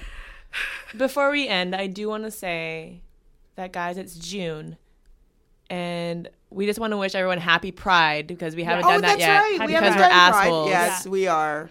We're But happy fucking Pride. Yeah. Yeah. and I don't know, like that. Yeah. we're gonna go on a bit of a summer vacation, Yeah, we're going to take a few weeks off. but you'll get some bonus pods. We'll be back in July, mid-July. Yeah. Yeah. And then we're gonna talk about dating, bitches. and we're gonna talk about Canada 150. Yeah. And if you have any other like suggestions of topics, At us. yeah, let us know. Not only that, like let us know like what you think of Canada 150 and what you think of dating and all of that. Like I really like getting Facebook input. Yeah. Because then you know what people are thinking, right? Yeah. And so you guys all inform all of us kind of where the conversation is and where we need to pick it up. So thank you for that. Yeah. Okay, how can you reach us? Yeah, so I guess we'll put out a call on Twitter closer to when we're going to do the recordings for those other episodes. Yeah. So then we'll collect your thoughts then. But definitely you can find us on Twitter at Bad and Bitchy, on Instagram at Bad and Bitchy Pod, and on Facebook at Bad and Bitchy Podcast. Also, don't forget it's a plus sign, not the word and. Yeah. It's a very important stylistic thing when you're searching. Yeah. But that's our brand. Yes. So. So It just looks better that way. yeah. And and don't forget, you can email us at badandbpod@gmail.com. Okay. Did I say the Instagram name wrong? No. You said Bad and Bitchy Pod. Yeah, you did. Huh. Yeah. Okay. Also, Also, one reason for following us is when we're off, you still get content. Yeah. And we still talk about really important issues. And Eric is going to keep live tweeting The Bachelorette. Yes. And Erin will keep me on my toes. And I keep reminding her when it is. I know, it's 8 or 9. I can't remember. Exactly. I like this is 2-hour bachelorettes, and I'm like, what the hell? Yeah. Why is this? I know it's 2 hours. It's a real time commitment. It's Like- like a movie. Like every episode is 2 hours? Yeah. Oh yeah. Yeah. Shut up. Oh my God. Apparently, we're only live tweeting half of The Bachelorette. No. Let it not be said that I did not fulfill commitments.